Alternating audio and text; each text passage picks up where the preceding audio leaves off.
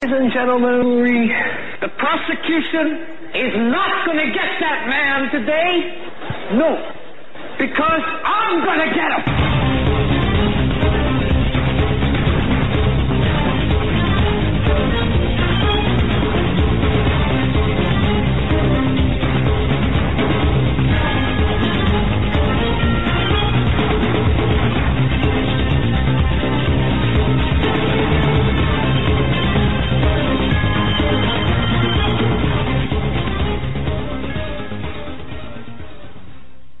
It is Tuesday, the 6th day of February. Did you hear the music? No?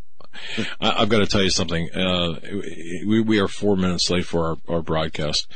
If you watched Fox News Sunday with Chris Wallace, you got a taste of the mainstream media, the corporate media, the mass media, having a glitch in their broadcasting system. We too, 55 seconds before airtime, blew a circuit. And now it takes a lot of power to ramp everything up. And I just want to say, for those people who support us, thank you very much, because what you see here, and I'll share this with, it's really no secret, I guess, but I'll share this with everyone to power this studio on a monthly basis. Electric-wise, it's about $1,000 a month. Oh, I can see that. There's so much equipment here. It's really, and it's not an inexpensive date. I mean, what a normal sized house with a family of four probably runs $250 a month. Yeah. Now my home bills are $225. But then I've got an office in my home in addition to. But anyway, so. Welcome to the Hagmann Report. We're 4 minutes late coming out of the gate, but I've got to give credit to everyone here. I've got to give credit to Joe, to Eric, the tech especially, and to John. 3 guys really running to the rescue and working like a well-oiled machine to get us back up. And Jackie, of course, she's here in the studio, and she played a good part as well. Yeah, it was her fault the power went out. Thanks, Jackie. No, it's it's almost as if you flip a switch and bam, everything just goes off. But having said that, we are back up, and there's a lot of news to get into. I do want to plug our independent shows, the Hagmann Daily Show, of course, with John and Joe from 2 to 3 p.m. on Eastern Time, and Doug Hagmann Radio Show from 9 to 10. We had Stephen Menking on today for about 20 minutes. I'm not hearing you. He came in and gave us an economic update as what was going on with the stock market and the fluctuations in the stock market, as well as the Bitcoin. As Bitcoin's down around 7,000, which it was at 16,000 just a few weeks ago. So there was a good show. And then, as you said, the Doug Hagmann Radio Show, 9 to 10 a.m. And as John said earlier, if you only have 1 hour a day to listen to something, listen to the Doug Hagmann Radio Show, because all the information in there is relevant to what is happening in the world of politics today. That's John's words, not mine. Well, I was going to say, wait a minute now. Well, thank you for that. And what we're trying to do here collectively, and I think that you can see by the integration or the overlap with InfoWars, what we're trying to do is really circle the wagons around the alternative media, because one thing that's taking place right now, and I think everyone can feel this, the closer that we get over the target, the bigger targets we are. Okay, now that's fine when you've got the resources and the people and the camaraderie, the alliances, when you're working together. For independent broadcasters that don't have that, I shouldn't say independent, but for smaller broadcasters that don't have that, something like a litigation, frivolous litigation, can bankrupt you.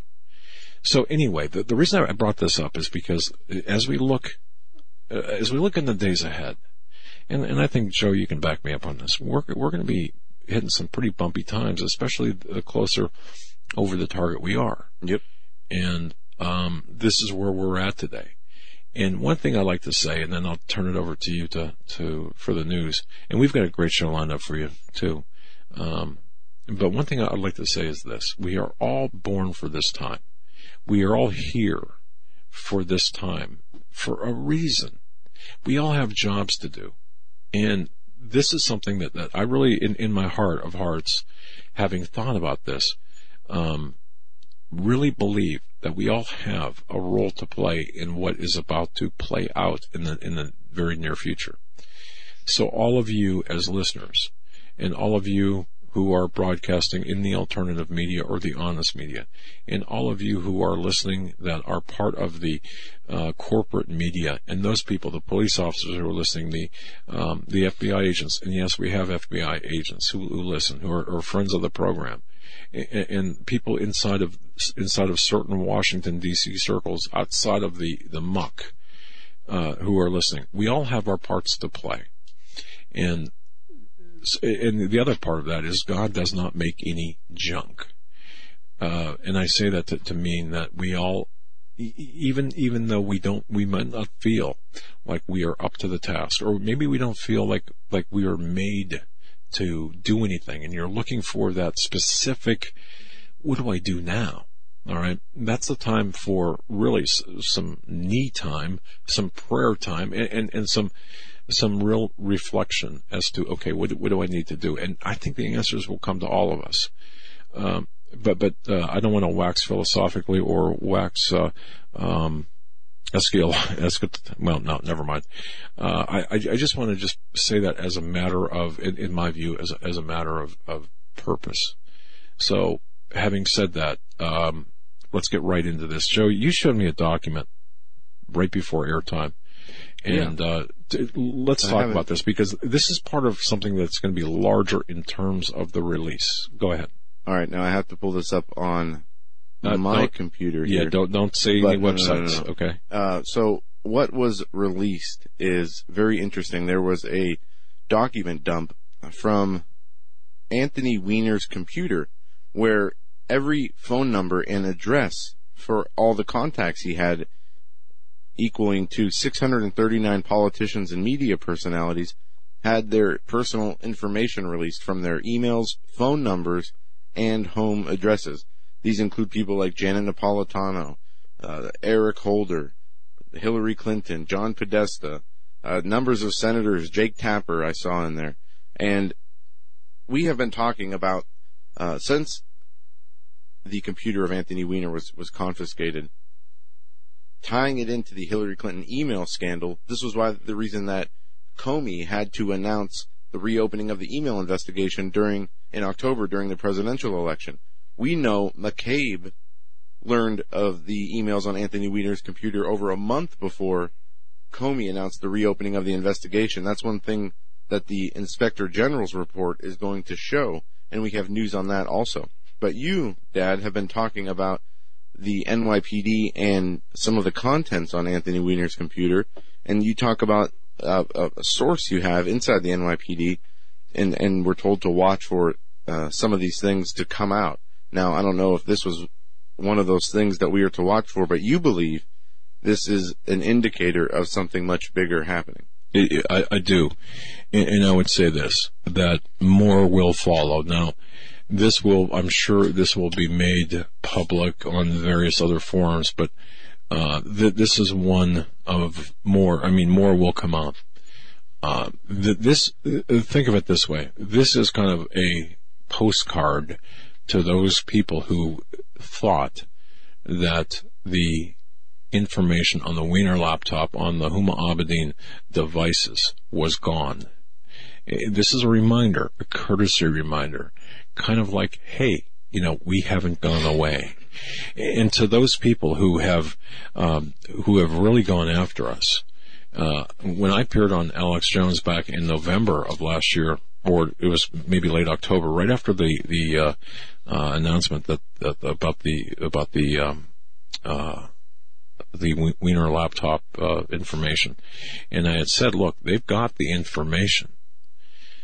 And people say, well, why haven't they released it?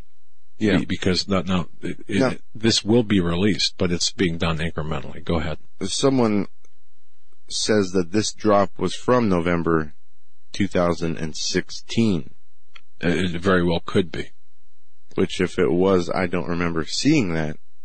But either way, again, this is more or less a courtesy reminder, and I just want to make that announcement. It doesn't matter if this was first published on November 1st and did not get the traction. And I don't remember seeing this document, which is, again, more or less like an address book from the Wiener laptop computer. But to have it resurface today is indicative of a reminder that the good guys have not gone away. And the game is being fought on a number of levels, or the war, I should say, not a game, but the war is being fought on a number of levels. And this is one of those very important reminders. So having said that, it's absolutely incredible. And what is about to happen with respect to additional memos? This is Grassley and Graham. Right. Okay. So Hannity talked about this, and Senate releases Memo 2.0, and it should scare you. This is from Fox News. Senator Chuck Grassley and Lindsey Graham have released a heavily redacted, revealing copy of their criminal referral against Christopher Steele, the author of the dossier. And this goes on to say that Graham and Grassley tell us while working on the second dossier for the Clinton opposition research firm Fusion GPS, Steele was being fed information directly from the Obama State Department and from Clinton allies, as well as his usual sketchy Russian sources. And this is what we talked about last night, the Obama administration State Department involvement in feeding the information for this second dossier. And this whole thing is just getting crazy.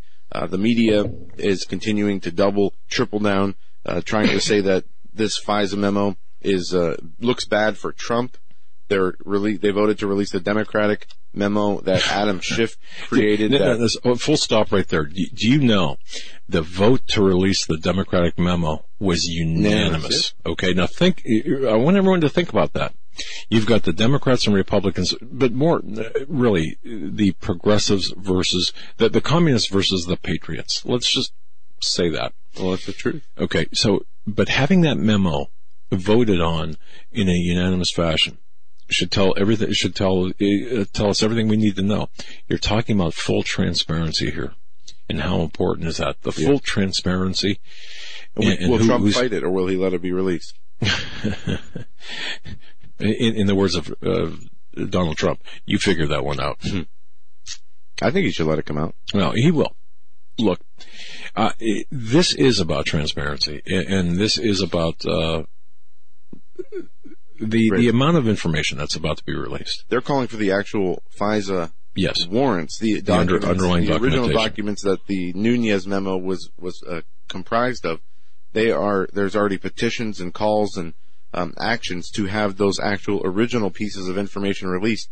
So there will be absolutely no confusion and no room for partisan spin from the left or from the right. We'll be able to see it read it right from the horse's mouth. Read it right from the horse's mouth. We'll be able to understand. I like that mental image that I got from that. Here, open up, Mr. Ed. Go ahead. But this other memo in the Senate talks about the Clinton influence in this second dossier and the collusion with Russia. It also talks about that evidence that Mr. Steele materially misled the FBI about key aspects of the dossier, one which bears on his credibility, they wrote. And it goes on to say the memo details how the Steele was using his first phony dossier to brief several mainstream media outlets. The folks who bring you fake news. This is from Fox News. And we know the FBI and the DOJ were shopping this around, and he was paid by the FBI. Christopher Steele was paid by the FBI and by the Clinton campaign. So we have two dossiers, and we have media articles based on these dossiers, which were the whole sum of what was used to get the FISA. That's correct. Against Carter Page, and by default, the whole anybody Carter Page interacted with. That's right. And please understand, as I mentioned earlier, understand a few things. I really would like, I'm asking you out there who are listening and viewing this to go back to my show this morning. John said it was a good show. I guess, thank you. But go back to my show this morning and yesterday morning, both, and listen to them both, because number one, there is a huge difference between a FISA 702 warrant and a Title I warrant. We went over this a little bit last night, but I go into detail in my morning show. That's number one. Number two, understand this is not this is not a small issue. What we are watching here is the absolute exposure of the Obama regime, their weaponization of the Department of Justice and the FBI against Donald Trump, with Hillary Clinton colluding with Obama, even though there's not a lot of like and trust between the two. It's the entire scandal is a crime. We shouldn't even use the word scandal. This is a crime, and it lies at the feet of Obama, or on the desk of Obama. And Loretta Lynch as a co-conspirator along with Hillary Clinton down the line benefiting from this. The money came from the Clintons, in addition to the FBI, to steal for the misinformation and the deliberate attacks against Donald Trump. We are seeing an assault on our nation, on our Constitution, on our ability to govern as a republic. That's what this is all about. And by the way, I mentioned this in my morning show, and we can talk about this. In September of 2017, True Pundit ran an article from their investigative bureau about 6 intelligence agencies that formed this stealth force, as it was called, that really was cobbled together to go after our democracy, to install Hillary Clinton, which didn't work. John Brennan was the head of this. And, of course, not just to install Hillary Clinton, but to destroy Donald Trump. And the end game objective here was a continuation of Obama's 8 years by Hillary's expected 8 years, with the end game objective being the complete destruction of our nation, our sovereignty, and turning it from a constitutional republic, from a constitutional republic into a communist, quote, utopia. That was the objective. So we've got to think bigger than we're thinking. And that's one thing, and I'll mention this only as a passing reference. That's one thing that, the QAnon posts, to think bigger, I would urge everyone to think bigger. All right, think bigger when you're looking at the various disparate or seemingly disparate situations. So I won't take any more of the time. By the way, tonight we've got Jack Posobiec joining us at the bottom of the hour, followed by Shastina Ilov, or now Shastina Sandman, with Brad Thomas, Shane Hazel, and then of course rounding it out with Stan Deo. So it's a full deck tonight. Yeah, and one thing that's going to be interesting, Posobiec's going to be talking about his new book, 4D Warfare, and Shastina and Brad Thompson are going to be talking Thomas, the Trump Factor, unlocking the secrets of the Trump campaign. Then from 8:30 to 9, we're going to have Shane Hazel. He is a congressional candidate in the 7th District of Georgia. And then we close it out with Stan Deo. So it's going to be really just a great show, a full show, jam-packed with tons of great guests and information. Now, don't forget, bookmark HagmannReport.com. That is our website. There you can find all the radio shows. Not only that, but you can also find the news articles that are curated, as well as the original content from authors like Peter Barry Chowka. Also, sign up for Patreon. We, due to the Super Bowl last Sunday, we moved our Patreon broadcast to this coming Sunday, which is usually the first Sunday of every month. And because of that, we have an extra week here to remind people that we're going to be having that this Sunday. And if you want to be a part of that, go to Patreon. You sign up to do the monthly donation of $25, and then every Sunday, the first Sunday of the month, we sit down and have a roundtable discussion with all the listeners who want to participate in that. And it's been, we've done 2 so far, and we're going to continue to do that. And again, that will be this Sunday at 7 p.m. for the Patreon subscribers. Now, the Inspector General, this is from an article I curated on Hagmann Report from the Hill. Inspector General poised to reignite war over Clinton's FBI email case. And the person who is the IG, Michael Horowitz, we've been talking about him over the last few weeks and this investigation. Horowitz at the Department of Justice Inspector General is increasingly a critical player in the controversy surrounding the Trump-Russia investigation. This is huge, by the way. With little fanfare, he has been conducting a sprawling probe of the FBI's handling of the 2016 investigation into Hillary Clinton's use of a private server. His report, which would set off shockwaves, is expected by early spring. And some of the information that they are looking at is Andrew McCabe and James Comey's behavior and handling of the Hillary Clinton email case, as well as other FBI agents like Peter Strzok with the text messages that came out. And I'm sure, as some say here, that Horowitz, they say, is one of the smartest and fairest people that they've ever had the pleasure of working with, that from Bill Hamill. And they say he has a reputation, and they say his reputation will be put to the test when it comes to this case specifically.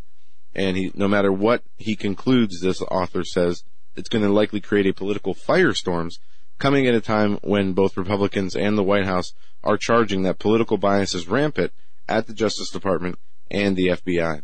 And it matters, by the way. Mm-hmm. It does matter. No. Again, pay attention to Horowitz. I just want to say this and then give it back to you. You've got to pay attention to this, the OIG report. Don't fall into the trap of listening to what people are saying, where he came from. This is an Obama appointee and his lack of service or lack of work before now, because he was unleashed. You can make the argument, though. Say he comes out and says that the FBI did nothing wrong in their handling of the Hillary email case. The right's going to go crazy. Absolutely, they will. Say he comes back and says the FBI did mishandle. Yes. The left's going to go crazy. And believe me when I tell you, that's not a small issue. Okay? And think about this. What would this nation look like if all of the crimes committed by the people on top were just exposed? What would happen? Well, it would hurt at first, I'm sure. But after the initial shock and whatever the results from that shock are, things would be much better. But do you think that our leadership right now has the responsibility of making sure that, the wheels don't fly off of this bus when everything is exposed, so it's being done incrementally? Don't expose corruption all at once because of the potential fallout. No, I would say prioritize what you're exposing. You can do it in a very compressed time frame, but because people have to understand it. Well, that's all I'm saying. My question is, so the Inspector General states his findings. Right. Say he says the FBI mishandled or screwed up the investigation intentionally or otherwise. What is the next step or steps after that? You watch prosecution. Okay. Well, we'll pick up on the other side. We're up against the break. Jack Posobiec is going to be joining us, but I think we'll have first few minutes to finish talking about this Inspector General report and what could the outcome be depending on what his findings are. We'll be right back. You're listening to the Hagmann Report on this Tuesday edition.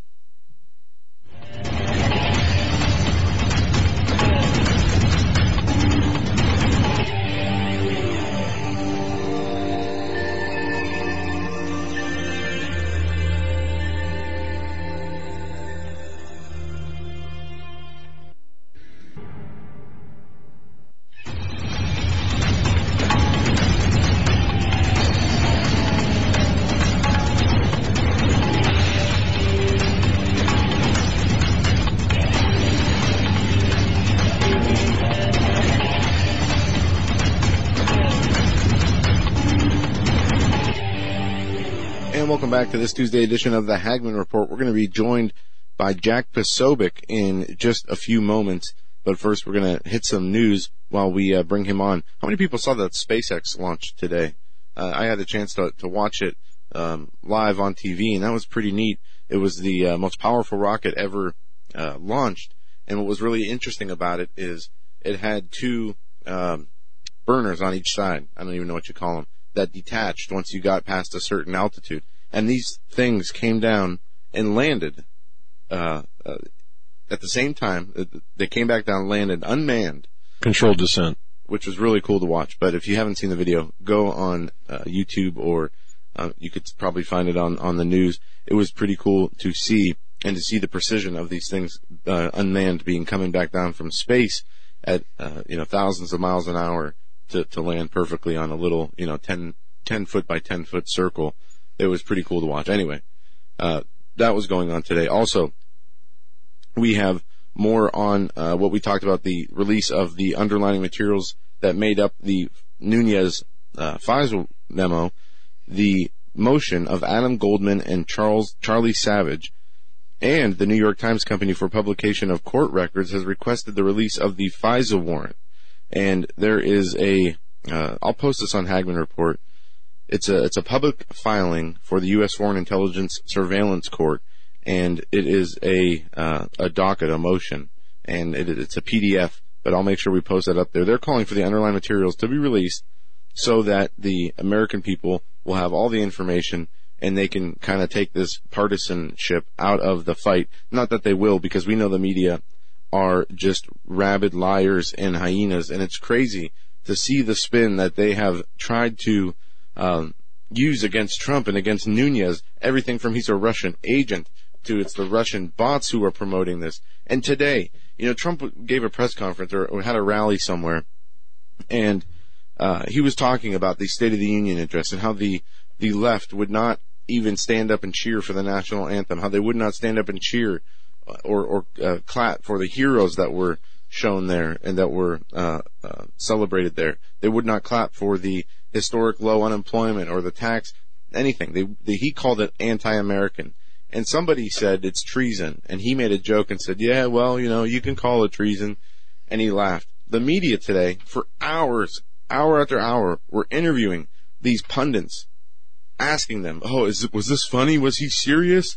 Is Trump ready to unleash his dictator powers and clamp down on us? And it's just unbelievable, the spin that they come up with. I'm always surprised by how far out there they go. But everything from Trump's a Russian agent to this FISA memo hurting him in some way. And if he fires Rosenstein, it's obstruction of justice. If he fires Mueller, it's obstruction of justice, on and on and on. You get the two elements, as I mentioned, I think maybe yesterday, with respect to obstruction of justice. You've got the firing of Comey.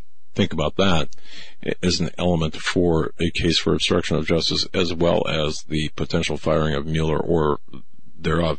And you got to go back to 1973 and 2000, when you're looking at what is now the Office of Independent Counsel, in the position back in 73 as a special prosecutor, and in 2000 as a special counsel to get the underlying laws that govern this. But also, don't forget, when we're talking about this, we had mentioned Michael Horowitz before the break. Now, after this break, and I'm going to just kind of put this in the back of your minds, is very simple.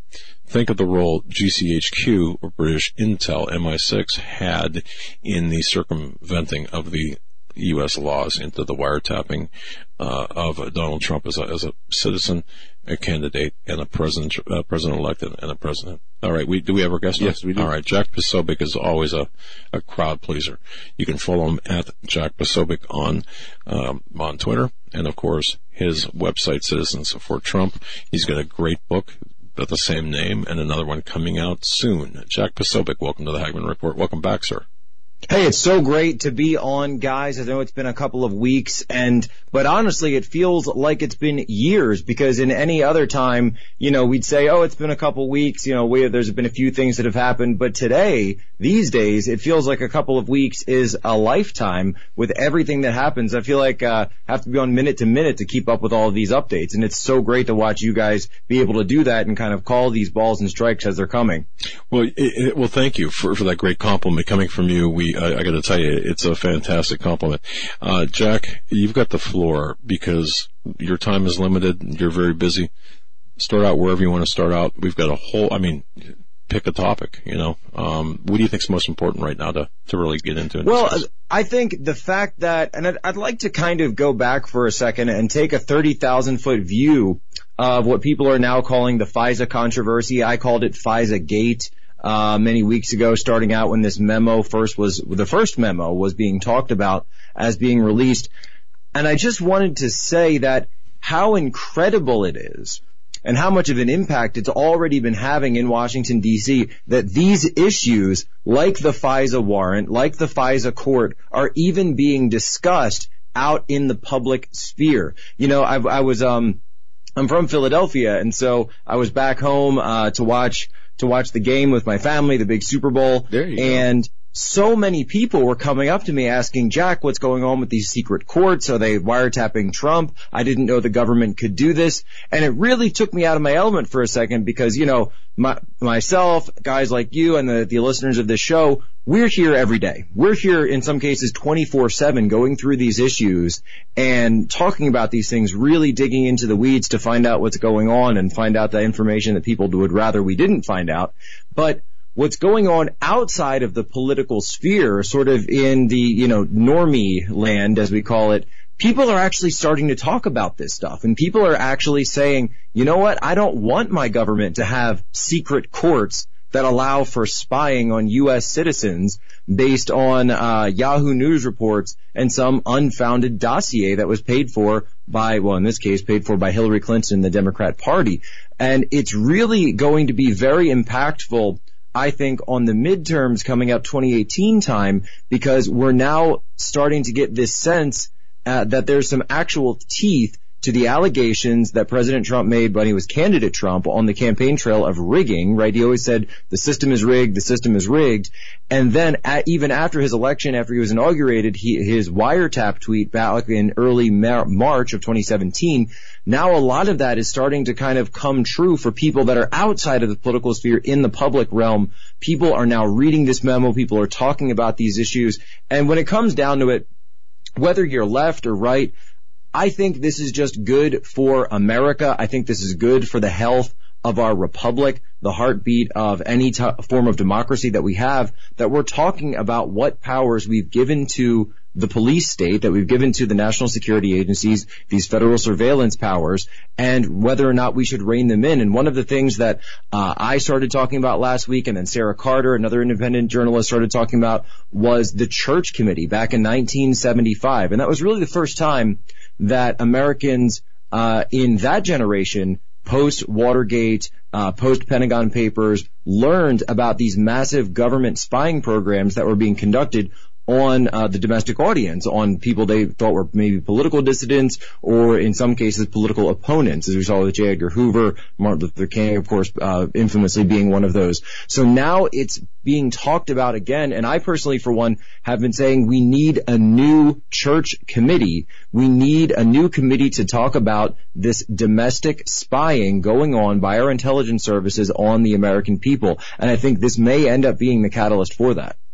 Jack, you said a whole lot there, and you're right on the money. I mean, the incredible ways that the government has been abusing its power, and what we're talking about with these FISA courts and the foreign spying is minuscule when you look at the other capabilities of other law enforcement agencies and government agencies like the NSA, like the FBI, and their ability to basically monitor any and all communications, whether it's text, email, phone call. It doesn't matter, and gather all these, save them, and basically, keep everything on file. Everything is monitored, it seems. But this is so much worse because, and what really bothers me about this is that the fact that it's been turned into such a partisan issue. When you have a president of the United States, President Obama, and you have Hillary Clinton in the State Department, and she's then candidate, and you have these agencies being weaponized and used to spy on political opponents based on paid-for opposition research. And everybody's involved in this, including the media. And they work to undermine Trump. They work to make sure he doesn't get elected. Then they work to make sure that he is investigated and impeached if he does get elected with the help of the media. And they're all covering this up. And they've been caught and they've been exposed. And yet here we are, and we're sitting here, the information's out, and yet it's still a partisan debate in the news, and the media is still attacking Trump, trying to say that this makes it look bad for Trump. The whole thing is absolutely crazy, and to put the icing on the cake, the House Intelligence Committee knew of the ways that the Obama administration abused the FISA court, yet they reauthorized it and gave it more power just a few weeks ago. Do we understand why they did that? Honestly, a lot of people are going back and looking at that vote for the reauthorization. And from my understanding, it's really that the political capital wasn't quite there yet for a discussion of these programs, for a discussion of bulk metadata collection, for a discussion of any of the vast powers that we've given the federal government over us, because people in the public sphere aren't quite as in the know as those of us outside of it are. And so for those people, it becomes very easy for those congressmen like Adam Schiff right now, who seems to be very much on the side of government surveillance, which is interesting because if you go back to 2013, we've actually pulled up a clip of Adam Schiff going on Russia TV, right, Russia Today, RT, talking about the need for more transparency in the FISA warrants and a declassification bill that he himself wrote. Yep. So here we are 5 years later, and it's Adam Schiff saying the exact opposite thing and arguing for more government domestic surveillance because it fits his political purposes. And so I think that with all of this corruption now coming to light, coming out, we're generating more and more political capital so that people in their homes, people in the Midwest, people in the suburbs, people who aren't in, sort of the DC Beltway, or tied into the political sphere will understand these issues, will understand what's actually going on and start to call their representatives, call their senators and say, you know what? I may disagree with somebody's politics, but I don't think it's fair for the government to be wiretapping political opponents. That's not the America that I want to live in, and I think we should do something about it. And that's really what the Church Committee accomplished in 1975. Frank Church, of course, a Democrat. Yep. So this isn't really even a partisan thing that I'm talking about, but he talked about it and he warned about the dangers of the power that we've given. I went back and looked at some of his statements. He said, we've given the government these abilities to pull messages out of the air. And he's saying this in 75, talking about the telephone and telegram, but it works just as easily for today.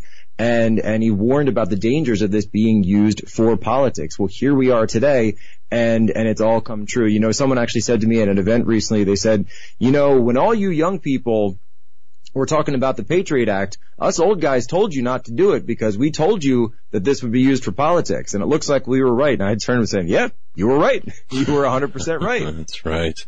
And by the way, it was on the infamous Meet the Press interview on August 17th, 1975. Senator Frank Church, as you mentioned, the Democrat, who came out and talked about the NSA without mentioning its name, or mentioning it by name. So very interesting times. And in retrospect, as you just said, we were warned, we get this. Will there be prosecutions from this, do you think? Well, the latest that I've seen now is that Senator Grassley is actually calling for a criminal investigation into Chris Steele, this former British spy for MI6 who is compiling this report. I think it's interesting that people will talk about Russian interference in the election, but nobody seems to talk about have a problem with Hillary Clinton hiring a British, a foreign spy to go and do her dirty work for her throughout Europe, and then the FBI to pay for this guy's expenses while he's running around collecting intel reports from Russians on President Trump, or candidate Trump at the time. So they're now calling for a criminal investigation into his activities, and potentially, and if you actually look at the finding that he released from the Senate committee, that there may be an element of connection. I don't want to go too far with this. There may be an element of connection with the Obama State Department involved in this as well, providing information either to Steele or being one of the links between Steele and the FBI. So the fact that Obama's State Department may have been involved in this under John Kerry, of course, not Hillary Clinton was running for president, was no longer Secretary of State, but that opens up a huge new pathway there, and a lot of questions about how this opposition research, as it's called, was done, what legalities there were of it, and quite frankly, what meddling was done in our election on behalf of these spies. So there might be an investigation into him, which could very well ensnare his client, namely the Hillary Clinton campaign and the Democrat National Committee. We're also looking at Nunes has made a few statements talking about another memo he is working on. I'm told it's actually a series of memos that he's compiling, And the first one, I should say the second one, because he's already released the first, that the next one to drop will be regarding the Obama State Department's activities during the time that all this was going on. Because certainly, while you have so much of this going on overseas, it stands to reason that the State Department would be involved in one way or another of the information flow, or at least have some semblance of an idea of what was going on. It appears that they did, and instead of inhibiting it or stopping the flow of information, they may have actually aided the Hillary campaign and aided the creation of this dossier. And you just said a whole lot there, Jack. And what's so amazing about this, and I'm calling this the biggest political scandal in modern American history. It's a crime, not a scandal. This spans not only from the handling of the Hillary Clinton email matter or investigation to what we see with the Trump-Russia probe. And what do you think is going to happen? It's come out. We know James Comey leaked information. He exonerated or wrote the exoneration of Hillary Clinton before he did the interview or even the investigation. We know Peter Strzok was directly involved in not only that whole process, but also in the attempt to undermine Trump with his insurance policy and other Trump-biased texts. Why is Peter Strzok still working at the FBI, one? And do you believe we're going to see criminal prosecutions from the information we know so far? And if so, who do you think is going to fall? Who's going to be held accountable? One thing that I've heard recently, haven't been able to fully confirm it yet, but have heard, is that Peter Strzok has lawyered up at this point, and that he is looking to hire legal counsel to represent him. He is expecting there to be some comeuppance for what's going on. He is expecting consequences for all of these activities that are coming out. And what's interesting is that up until the time he actually officially retires, is that he is he's still subject to FBI administrative punishment. Yep. So they don't even need really to go all the way towards admonishment for a criminal case. They could still fire him, take his pension away, and all of the, I guess, 19 years and 11 months that he's been there or so, if he's looking at his 20-year pension, would be for naught, because he would not be able to get a pension at that point, and all of his time would go away. Then he would still be facing other potential criminal litigation for these activities, and certainly number one of those being the fact that he remained part of the Hillary Clinton email investigation while his wife was running for the Virginia State Senate. His wife Jill was running for U.S. State Senate and received hundreds of thousands in donations from Clinton allies. Did not recuse himself, remained part of the email investigation regardless of this amazing and quite outrageous conflict of interest in that case, as well as the fact that there are numerous regulations preventing FBI agents and certainly FBI officials from getting involved in domestic political campaigns. It's certainly fine if his wife wanted to run, but he should have absolutely built a firewall between himself and that campaign. There are strict federal regulations on this, and certainly when it comes to the FBI getting directly involved in political campaigns. There's so much here. There's so much in this story, and so many different personalities and people and crimes. It's just unbelievable what we have learned. And can you imagine if Hillary Clinton was president, we would know none of this. None of this would have come in the open. This is why I believe when we saw the reactions from the media on that night in November in 2016, they were so worried. They were shocked. And I believe because this is something that might come out in some of these reports, but they'll never be held legally accountable. But the media is just as involved, if not more so, than the FBI is in this conspiracy to clear Clinton and to incriminate Donald Trump. And, I mean, they were given leaks and information, strategic hit pieces put out there to make Trump look bad.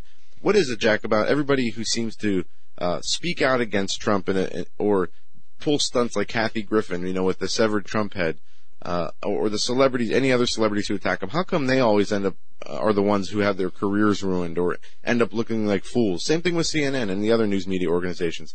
They've done nothing but lie about Trump for the last year and a half, and yet they still double down on their lies. But the American people have seen through them, and they have no credibility. Can Trump continue this momentum to be what they call the Teflon Don as he's been so far? Honestly, he doesn't need to as much, because Donald Trump, He is many things, certainly a man with pros and cons, strengths and weaknesses, but one of his absolute incredible attributes is his ability to drive his enemies to mortal self-destruction and just lose their minds completely. And no example I can think of better than that of Newsweek right now. If you guys have been following that story, they've gone from the point of where they called Hillary Clinton was going to win, and of course everyone remembers that sort of erroneous cover they printed with Madam President on it. Still trying to track down one of those. I want to get one of those and get Trump to sign it. It's my dream. Okay. But now they've gone from being under investigation by the NYPD and potentially federal investigators to firing their editors, firing their senior writers, and essentially shutting down operations. We were told yesterday. I haven't gone back to look to see if they've restarted operations yet, but it appears there's a scandal where they've been losing traffic like crazy, and so what they were actually doing to kind of boost up their numbers was to purchase traffic, to essentially fake traffic for their website from bots, basically, and then going and selling that fake traffic to advertisers. Well, somebody got caught wind of it and realized this is not real traffic. Nobody is clicking or buying any of our products that are advertised on Newsweek. And as anyone knows, Newsweek's coverage in the past year and a half, really since, I really want to say it since Trump won the election, has gotten further and further leftist. It's got completely unfair, gross distortions of truth, reporting left-wing conspiracy theories as fact, making up fraudulent claims, attacking people for nothing other than supporting Trump. They made up actually a conspiracy theory about me on my wedding day, believe it or not, back on November 5th. They said that I was busy tweeting about the church shooting that happened that day, and I said, no, I'm actually walking down the aisle. I haven't been involved in anything with to do this thing. I didn't even know that the thing happened. So to watch Newsweek implode, I wonder, will that be a signal to the rest of the media that you should not go down this road of being virulently anti-Trump? Simply get back towards objectivity, get back towards facts. It's fine if you want to have a bias, right? It's perfectly fine with that, but stick to facts. Don't go smears and don't go to the extreme. And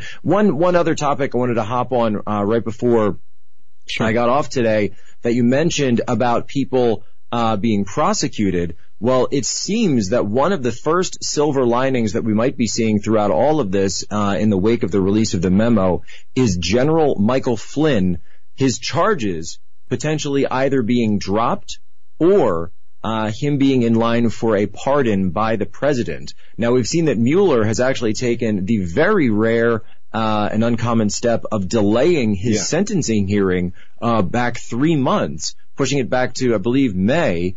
And then Flynn's lawyers, we're told by a report by Roger Stone, who made just yesterday, that Flynn's lawyers are looking to file a motion to claim that his plea deal was made under duress, and we know the incredible financial strain and financial duress they have placed General Flynn and his family in all of this through frivolous litigation, both of through his service with the president, his time in the campaign, of his end of his consulting firm, basically bankrupted him. He's had to sell the family house. So they're using that to say not only was this made under duress, but also that these charges never should have been brought because they were brought under false pretenses in the first place. And that is what we are learning through the Peter Strzok texts and many of these new revelations in the memo. And if that's the case, they may end up striking the plea agreement and striking the deal whatsoever, getting rid of all the charges. And there's actually a veterans group. A lot of people don't know that Flynn was very close with the Veterans for Trump, himself, of course, being a 4-star general, director of the DIA, and former J2 of JSOC. And a lot of veterans are still very, very close to Flynn. And there's a strong contingent of veterans that are now forming an organization called Vets for Flynn.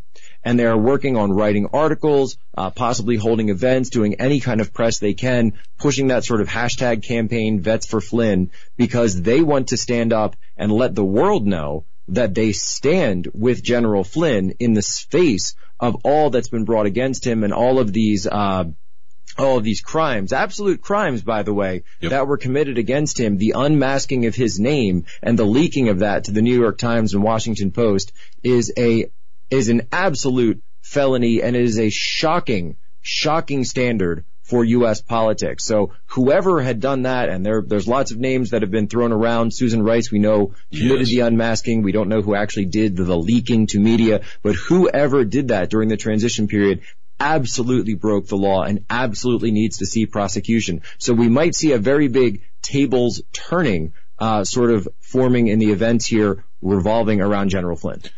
Jack Posobiec, Citizens for Trump, his book, you've got to get it, 200 pages. It's absolutely amazing inside look. You've got another book coming out. We've got about 15 seconds.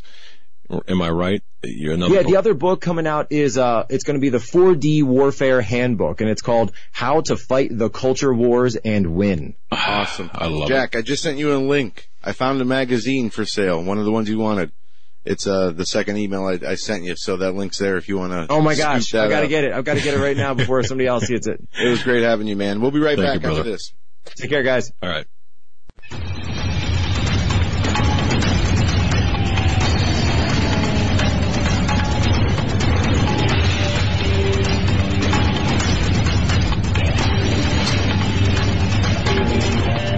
Welcome back to this edition of the Hagmann Report. We are having some power issues here, so And other technical difficulties. yeah. And when I hear Eric the Tech,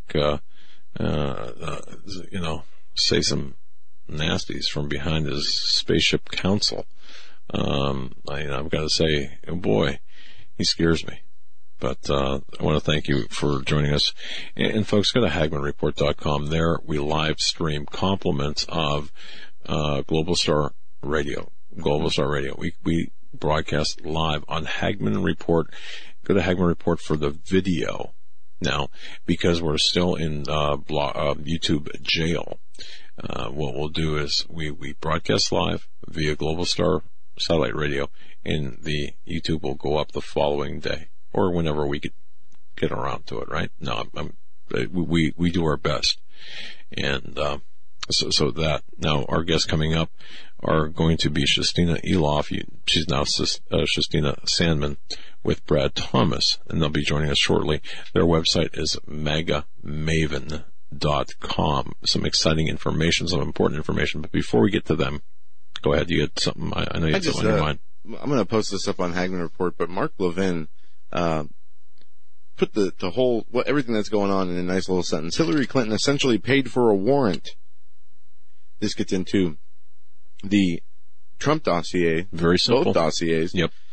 Mark Levin, the radio host, says America needs to understand that the FISA warrant to surveil former Trump campaign advisor Carter Page in 2016 was essentially, it boils down to Hillary Clinton paid for a warrant. The former chief of staff to Ed Meese, Ronald Reagan's second attorney general, brought his expertise to Fox News Monday night to discuss last week's declassified memo on Special Counsel Mueller's ongoing Russia investigation.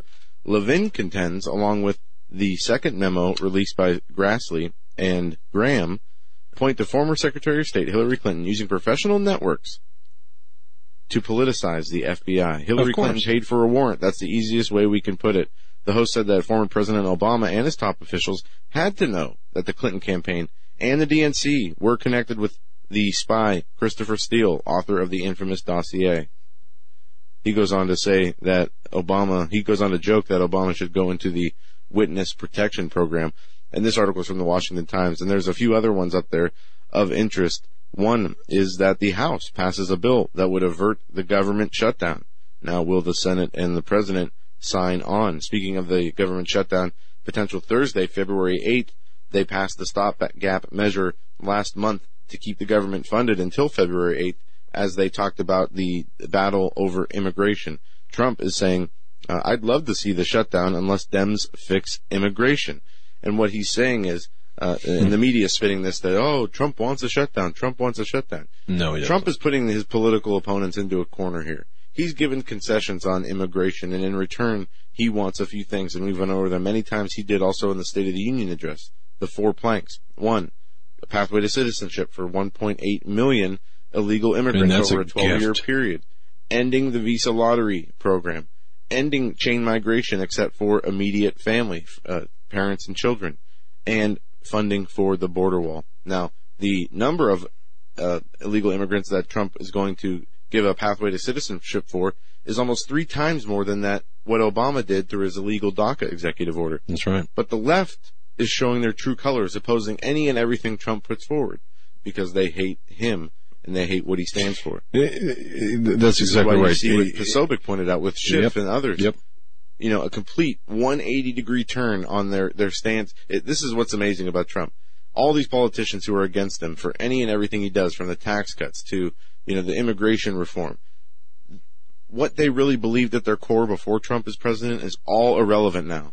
Because it doesn't matter what they used to believe in. All that matters now is that they align themselves on every issue on the other side than Trump's on. That's what this boils down to. We have our guest with us. Are we good for both, Eric? All right. Fantastic. Shastina Eloff, you know her, Shastina Eloff. Now, that's right. It's Shastina Sandman, along with Brad Thomas. Megamaven.com is their website. And you've got to go to and bookmark their website.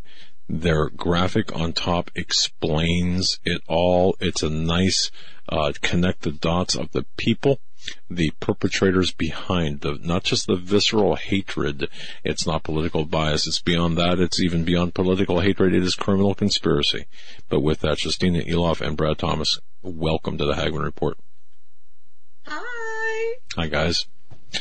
We are having some electrical issues, so if we happen to just drop off, yeah, you'll know that it's we apologize. Welcome back, Shastina and Brad Thomas. It's fantastic to have you with us, Shastina. So we have a few things here. We have Megamaven.com. That's right. Mm-hmm. And we also have, Brad, your book, The Trump Factor.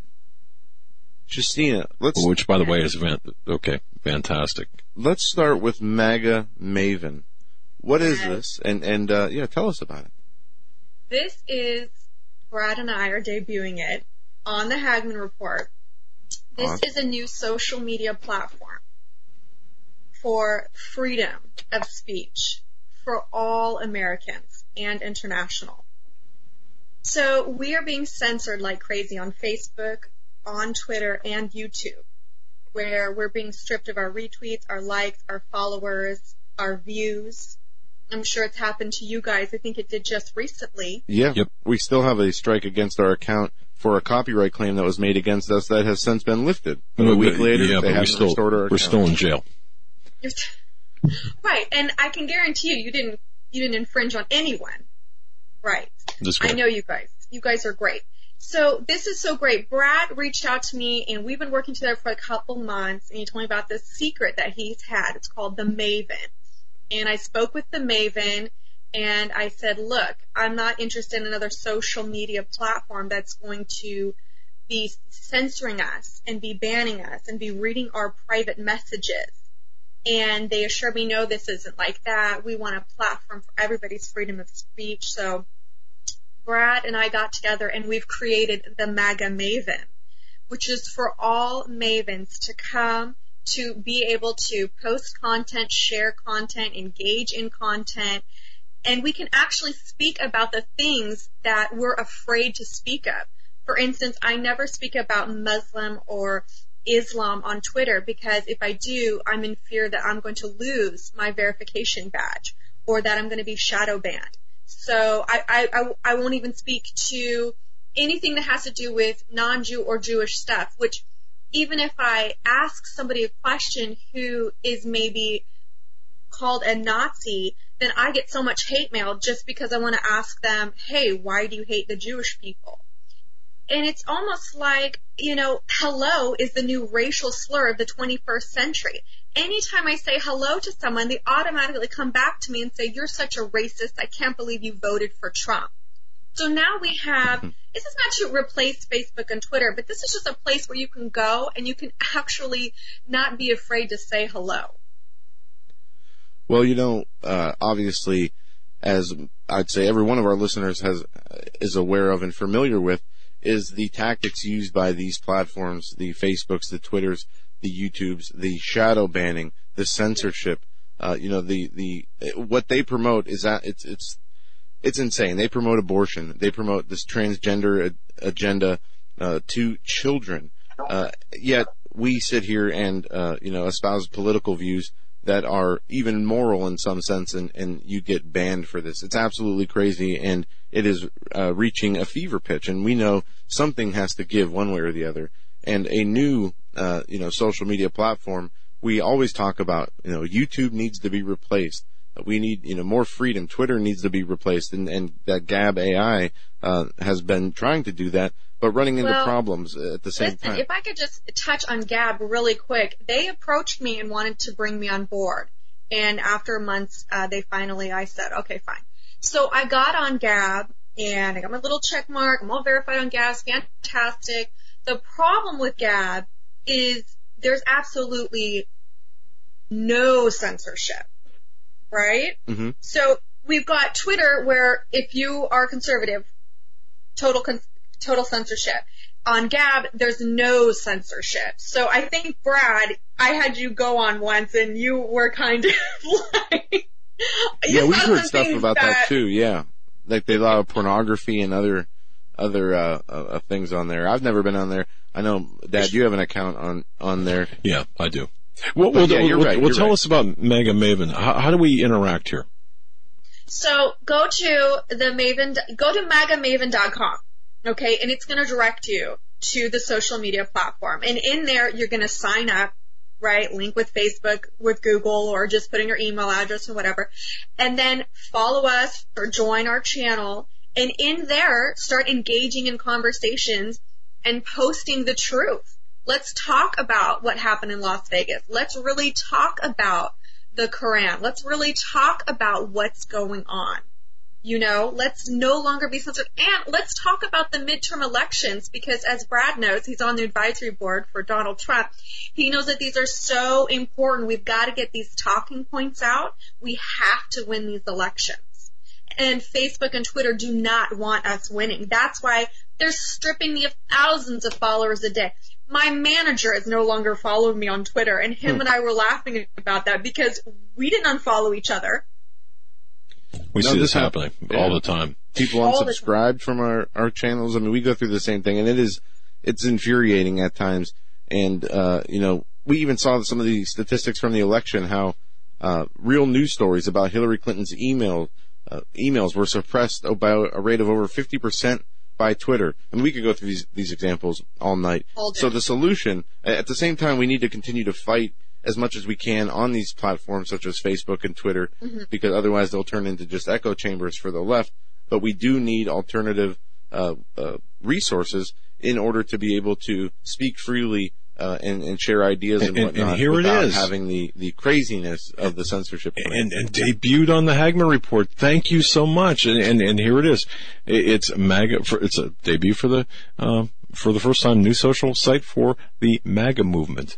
It's a mix. Yeah, and you know what? I almost want to give the left their echo chamber. Why don't we just all go to MAGA Maven and just leave them alone with their pacifiers and their diapers and just let them just complain, and we're just going to be over here winning. And that's what we want to do. Amen. Let's go to Brad. Yeah. Brad, you have a recent piece at Forbes magazine, or Forbes. Let's start off with that. And well, before we do, if you don't mind, can you introduce yourself to our audience? Absolutely. So it's great to be on your show for the first time. I've heard a lot of good things about it, and I'm really honored to be a part of this. Also, this is the first time I've really watched Shastina at work, and I'm really impressed because she is going to be the face behind the MAGA movement, and I needed to find somebody who was passionate about the Trump platform, about the Trump agenda, but someone who also shared an alignment of interest with me, but also with the campaign. And so Shastina really checks all of those boxes, and it's great to see her at work. So I guess my background really starts going back to when I got out of college quite a few years ago. I decided I wanted to be in commercial real estate, and I read this book in 1988, tells my age, when I got out of college, called The Art of the Deal. And that book was an inspiration for me as a 21-year-old, hungry kid wanting to be worth a lot of money and create a lot of wealth in real estate, that book was an inspiration for me. And so I basically followed that blueprint. I became a real estate developer, and for about 2 decades, I gravitated from small developments up to larger developments that would include Walmart and larger shopping centers, industrial property. So really created a pretty sizable portfolio. And then when the recession hit, it hit hard. If you were in real estate, all of us know, had some real estate, I'm sure, or had exposure to real estate. It was devastating. And for me, that's all I knew how to do, was to really build shopping centers and really create wealth there. So I decided to pivot and become a writer. And so in 2009 and 2010, I decided to start focusing on commercial real estate,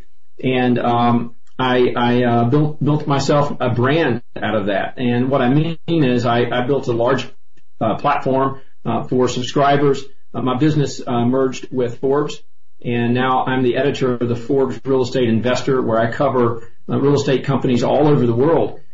And it's because of that writing and that career in writing, and that I got exposure to one of the famous CEOs in real estate, Donald Trump. So about 4 years ago, I visited Donald Trump in his office for the first time, and I'll never forget it. 26th floor of Trump Tower. And I came back for that interview. I came back for another interview, another meeting, and then another meeting, and really started to build a relationship with President Trump. And so I decided about a year after that I wanted to write a book, because there had been a lot of misconceptions surrounding President Trump and his real estate empire and what he's actually worth. There was a lot of controversy there. So with President Trump's support, I was able to, it took me about 2 years. I visited every property that President Trump owns in the world. That includes countries such as Scotland and Ireland and the States, Las Vegas, Chicago, obviously Florida, New York, Virginia. I've been on every piece of property that President Trump owns, and I really wrote this book here called right here, The Trump Factor, Unlocking the Secrets Behind the Trump Empire. It's that book that really got me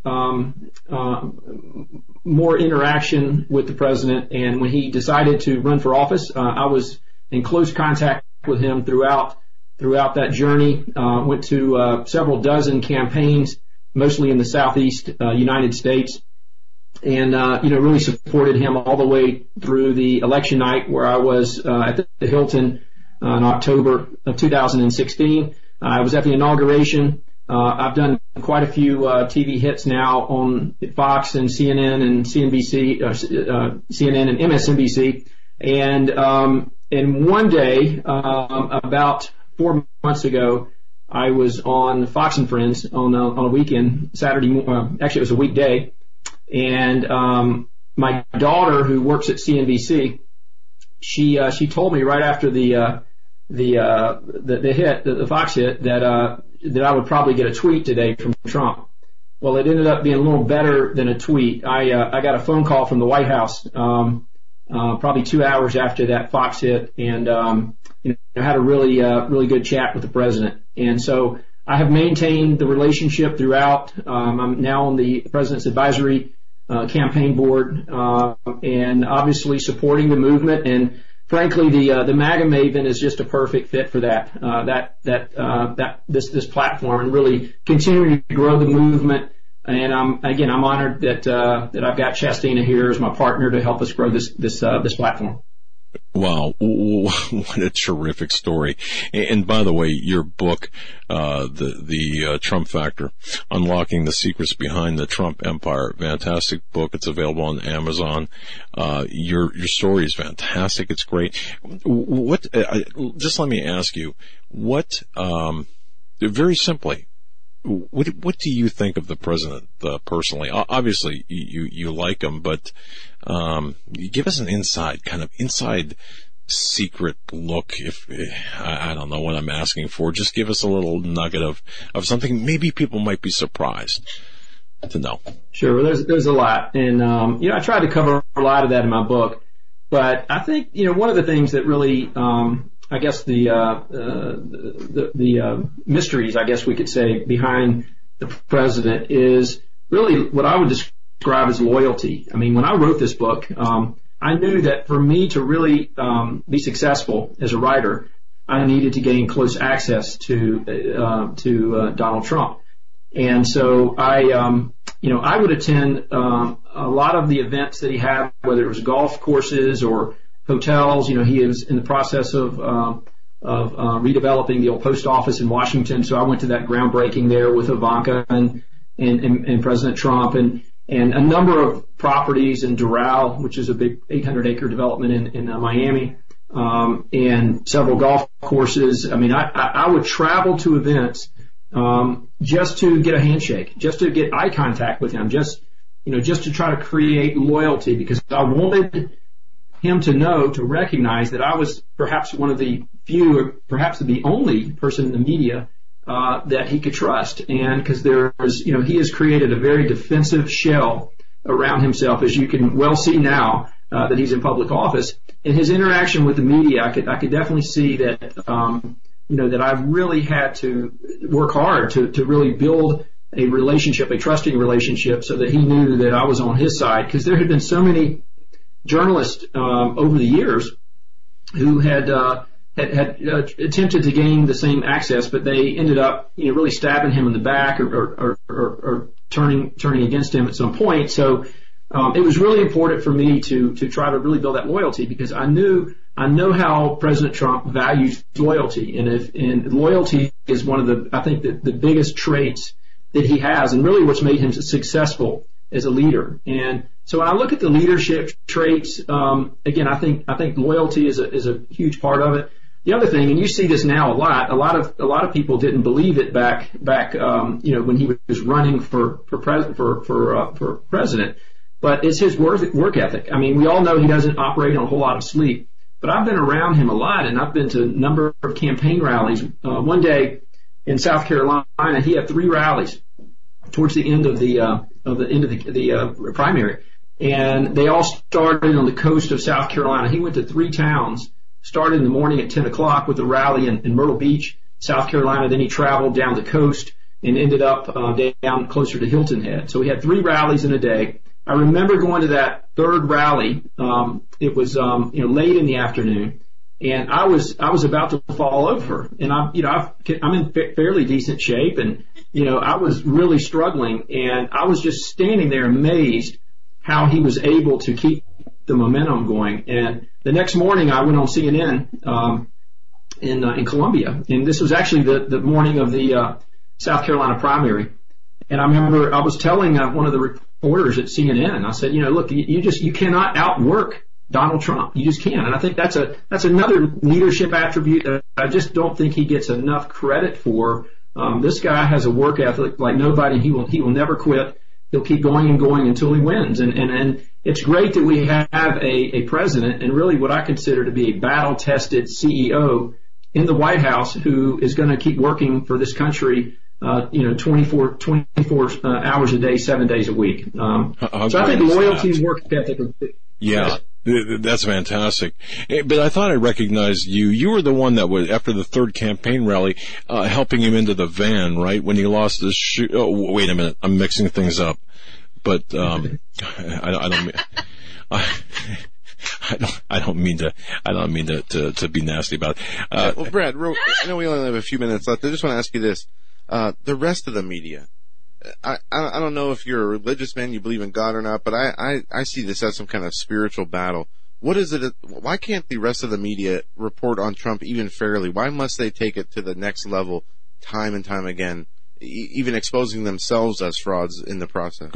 Good question.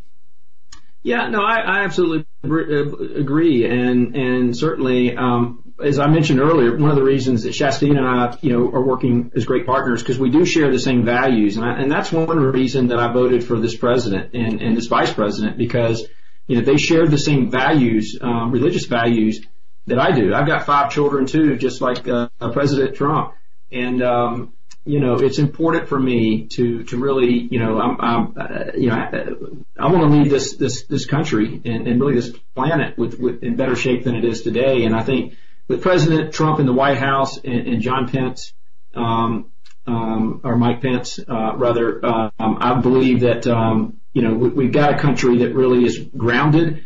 And I'm very close with some of the Pence family members, and I've really got to know them extremely well. And frankly, I give that family a tremendous amount of credit. And I really believe that one of the reasons that President Trump is in the White House today is because of the Pence movement and the Pence family and their values. And, the silent majority is that group of voters that showed up on that night, that day, to vote. And I think those really Christian values really had a lot of influence over those voters. And that's what really, pushed the president over the edge, for this victory. So that is a critical part of the reason that I voted for President Trump. No, and thank you for that. We only got about a minute left, guys, and I want to make sure, we reiterate this. You have to check out the latest, social media platform, MAGAMaven.com. MAGAMaven.com. Shastina, we got about a minute left. Last words. Oh, you guys, I'm just listening to Brad. I feel so empowered right now. And, every time I listen to his stories about Trump and about Pence, about everything that he talks about, it just makes me want to make America great again. Mm-hmm. And I'm so excited to be partners with him. I'm so excited to finally have social freedom. We have to thank the Maven for making this possible for the Trump supporters, because they truly believe in freedom for all and no censorship, being able to, take the Constitution and say, look, we have the right to say, hey, I may not like you. That's okay. You don't have to ban me for it. We don't have to agree on everything. God made us all unique, and that's what's so fantastic. So we are no longer worrying, but now we are warriors for the Trump movement on MAGAMaven.com. Amen. Well said. And this went by so fast. We're going to have you guys back on.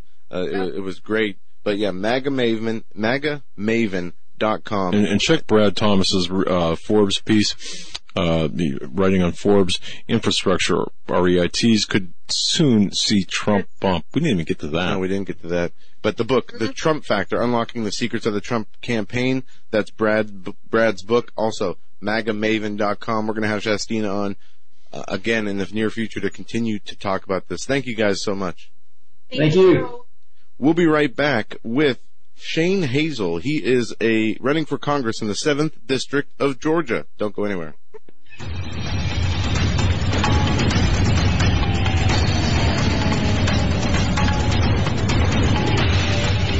This edition of the Hagmann Report. Some great guests so far. If you joined us late, Jack Posobiec was our guest in the second segment in the first hour, and then we had Shastina Sandman as well as Brad Thomas. And Brad is an author for Forbes as well as the author of a book, and they were introducing the MAGA Maven social network, which is something I'm definitely going to have to check out.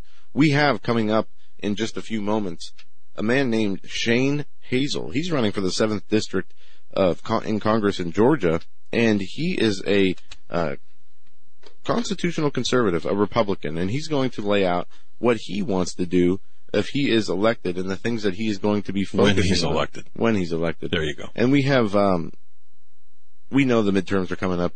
We know what is at stake with these midterm elections. If historically, when a president wins the election, the next midterm usually swings against his favor. We saw that with Obama, and we've seen this many times in the past. But this is an administration. We can buck the system, administration. I think the people, and it's sad I'm going to say this because I don't really believe in this. In any other election, I would never say something like this. But when you talk about voting along party lines, we know that the left only has one goal. That is to remove Trump from office. So, I would add the destruction of our nation. Oh, absolutely. But that starts with removing Trump from office. That's right. You have to make sure whoever you're voting for in your local elections, in your districts, in your counties, in your states, for Congress, for Senate, are going to go there to do the work of the American people, not the work of the globalists and the people who are just trying to unseat Trump. They have no platform. They have no ideas. All they want to do is oppose Trump.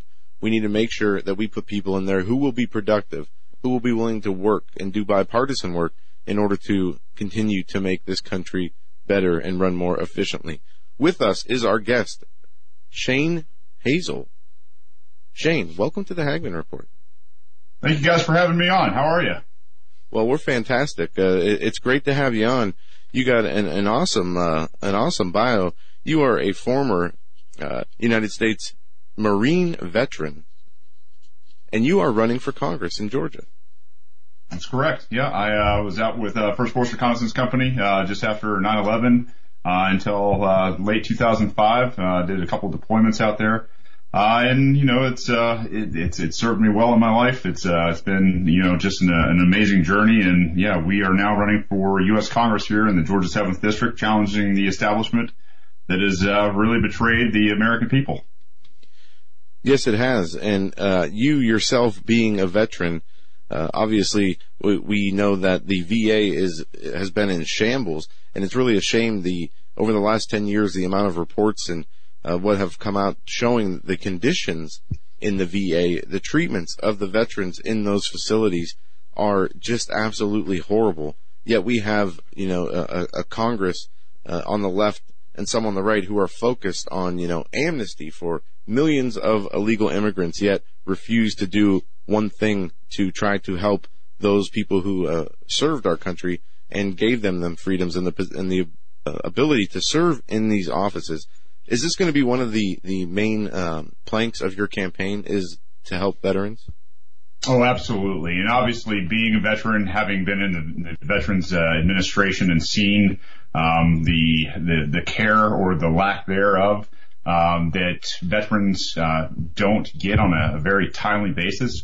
Yeah, it's one of the things that I would like to see is the VA being abolished. It's one of those things where we have contract with these amazing Americans that are national treasures that we call veterans. And told them, if you will serve your country, we will make sure that when you receive injuries, whether they're psychological or physical or any of those things, that we're going to take care of you. And that deal has fallen through. People have paid the ultimate price because of that failure and bureaucracy. And so what I'd like to see is it totally abolished. I'd like to see it, become a department of the DOD. And these guys get Amex cards so that they can go out and seek whatever care that they think that they need and of their choosing. So, yeah, that and along with a long list of other things to help these guys out, because let's face it, we lose 40 of these guys a day. A lot of people are familiar with the 22 a day, but that's actually not accurate because the 22 a day only takes in those that are that take their lives in a non-accidental way, basically. And so when we see, these guys that take their lives and they do it in a way to preserve the benefits to their family, that actually amounts for about 40 a day, and that number is just an absolute loss on our part and a failure of the system. That is a staggering number. When you just said that, doubling what we thought. That just blows my mind, and we need someone like you to, someone from the inside to fix this. Fantastic. I gotta ask you this. Maybe this is kind of a left-hand turn, but you've got the tagline #Leadership Matters. What's that about? Well, leadership is one of those things that they teach every Marine right from the very beginning. It is the ability to make decisions under pressure. To take the reins when nobody else is around to make those decisions and to stand by them and be responsible for them.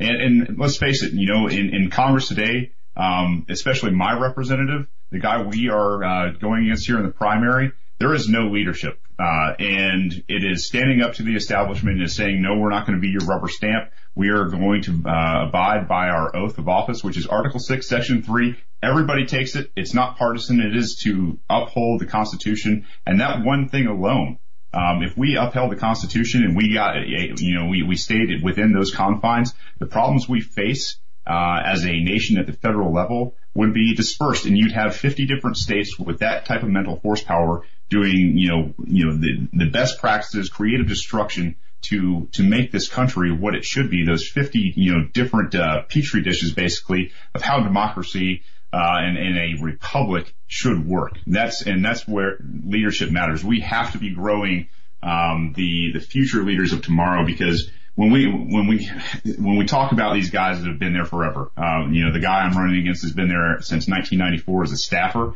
and got coronated by the last representative in 2010. That's got to stop. I'm going to be out of there after 8 years. And after, those 8 years, we're hoping that, we've found the right people and groom them in the Constitution, give them that education to where they can look at a bill or, look at a law or policy, and right away they know one way or another, is this constitutional? Is this within our delegated authority? And that's the leadership part is leaders aren't just concerned about themselves. Leaders take the forefront, they eat last, and they make sure that the generations after them are ready to carry that torch when their time's over. Very good. By the way, now I may not be here in the larger sense 8 years from now, but when you win 8 years from now, my daughter, my son, they're going to be making sure that hey, here's the door. But in the meantime, obviously, a lot of work to do, and I know you're the guy to do it. And folks, he's not gonna tell you this. Shane T. Hazel, aside from being a father, a family man, living in Cumming, Georgia with his wife Meredith and their 3 children, Shane joined the Marine Corps 9 days, or just days after 9/11. Graduating first in his class from Marine boot camp. Now, he's not going to brag on this at all. Marine combat training, military occupational school. And while serving as the point man in force reconnaissance, he was awarded the Navy and Marine Corps Achievement Medal with Valor for his actions in something called the Battle of Fallujah. You remember that? So there it is. Qualified? Absolutely. Joe, yep. I'm going to kick it back to you there. And his website is shanehazel.com, and you can follow him on Facebook, /Shane Hazel GA, and Twitter at Shane P. Hazel. Want to make sure I get that right. Shane, when you talk about leadership matters, and how, what I was talking about these people in Congress, it seems that, the left and those who oppose Trump have no actual ideas of their own. It seems that they're all following the same, talking lines, the same narrative to just oppose Trump. I wanted to ask you this. Do you view Trump as a strong leader? Oh, yeah. And I'll tell you guys what he's done in the past year. At first, I didn't hear Constitution enough out of the guy, and I was somewhat skeptical. I'm a cynic, and cynic by nature, because we've been burned by both parties for as long as I can remember, and really growing the government way outside of its constitutional boundaries. This guy has come in, like him or hate him, he's been so effective. When he walked away from TPP, when he walked away from Paris, when he outed the propaganda machines that are the mass media now, outing the rhinos in Congress, when they put together, I think 72 show votes to repeal Obamacare, and then they changed the narrative from just repeal to repeal and replace. Those things, along with a whole bunch of others, the market roaring back, the job sector roaring back, this guy is without doubt and unquestionably effective. And for those reasons, I think, what we saw in the State of the Union address, you saw Democrats sitting on their hand, and, they'll say that this guy is dumb. He's masterful. He's got a team around him and what he's doing, and they sat on their hands, while he championed as Americans, not as just Republicans, and being partisan, but as Americans. This is what we've done in the past year. And when you can do that and say that, the black community is experiencing their lowest jobless rate ever, the Hispanic community the same, and they're going to sit there, not clap, not stand. You know exactly what their agenda is. Their agenda is to buy votes by telling people exactly what they want to hear and what they're going to give them, and not get them out there and make them, financially stable, create an environment where they can be entrepreneurs, where they can own their neighborhoods, and that type of thing. That's real leadership, because he's standing in a place where he's not only battling the Republican Party and the Democratic Party, but he's also battling the intelligence and the deep state out there, and he's winning. And God bless him for it, because I think he's actually he's bringing people together, and he's doing what he said he was going to do. He's keeping those promises, and in terms of being MAGA, making America great again, and being America first. It's a breath of fresh air to hear something like that, and to not be partisan, and to love America again. I mean, it's unquestionable. Shane, let me ask you this: in your district, the 7th district of Georgia, where you're running, what are some of the most important issues to the voters that you've talked to? Well, it's funny, because I think most people in this country, we look at things like Texas and Florida. A couple of years ago when we had snowpocalypse down here in the South, you see people going out of their way to help each other. And it's American meeting up to do good for each other, to help each other out. And it doesn't matter, what color your skin is. It doesn't matter what sex you are, what God you prefer, or who do you go to bed with at night. People are, Americans help each other. And that's what we do. What they want, the overwhelming majority of these people, they want the federal government out of their life. They want justice, they want peace, and they want liberty. Those three things, the peace, because we've been at war, we've taken the lives of our military flippantly, for over 17 years now. There is absolutely no mission left, for those guys in the Middle East, and they are war weary. Those are my brethren that have 10 plus deployments. It takes pieces of their soul, their family, and their brothers in arms. And that's one of those things where they want peace. They want, liberty to be able to go out and do what they want to do, and not be bothered by the federal government restraining them, through bureaucracy and policy that flies right in the face of, the Bill of Rights and, injustice. We want to see people like, Hillary Clinton, Comey, Mueller, and all of these other people, get out there and pay for what they've done. And I think we're on the verge of seeing some of that stuff right now, with this memo that's being, released to the public, and good on them, because, I believe it was Ben Franklin, that said that, secrecy is repugnant to a republic. So yeah, I'm excited. These people, we are a small grassroots movement down here that is exploding. We've currently passed a whole bunch of these, kind of milestones that we've set for ourselves in terms of volunteers, in terms of social media. And we've done it on, very short order with a small budget and a small team that is all about the Constitution, personal liberty, peace, and justice. So those things are what echo here. I think they echo across America. Shane, I want to ask you this. The battle that we see going on in the national political arena with the Obama administration, the FBI and DOJ, and the top members of those organizations weaponizing the surveillance apparatus against candidate and Donald Trump and his staff. It has come out that we see that this has all been done illegally under fake pretenses, using a bogus political opposition research document and presenting it as intelligence in order to gain warrants. Do you think people are going to be going to jail over this? How big of a story do you think this is? Well, I'll tell you, I think it's a lot bigger than most people will say.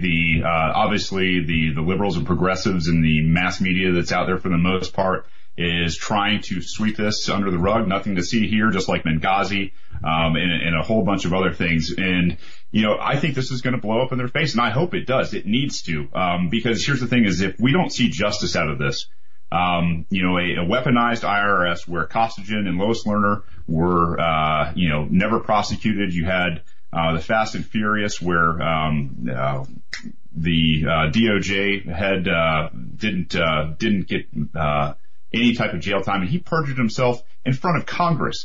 these laws that, that DC lives under versus, the average American, if that continues, I'm afraid to see where this country goes, because you can't have two sets of laws. You can't have a ruling class, and you can't have, your serfdom. And that's, we're not subjects. This country was built, through people, in the rule of law, which is the Constitution of the United States. It's a contract between the states.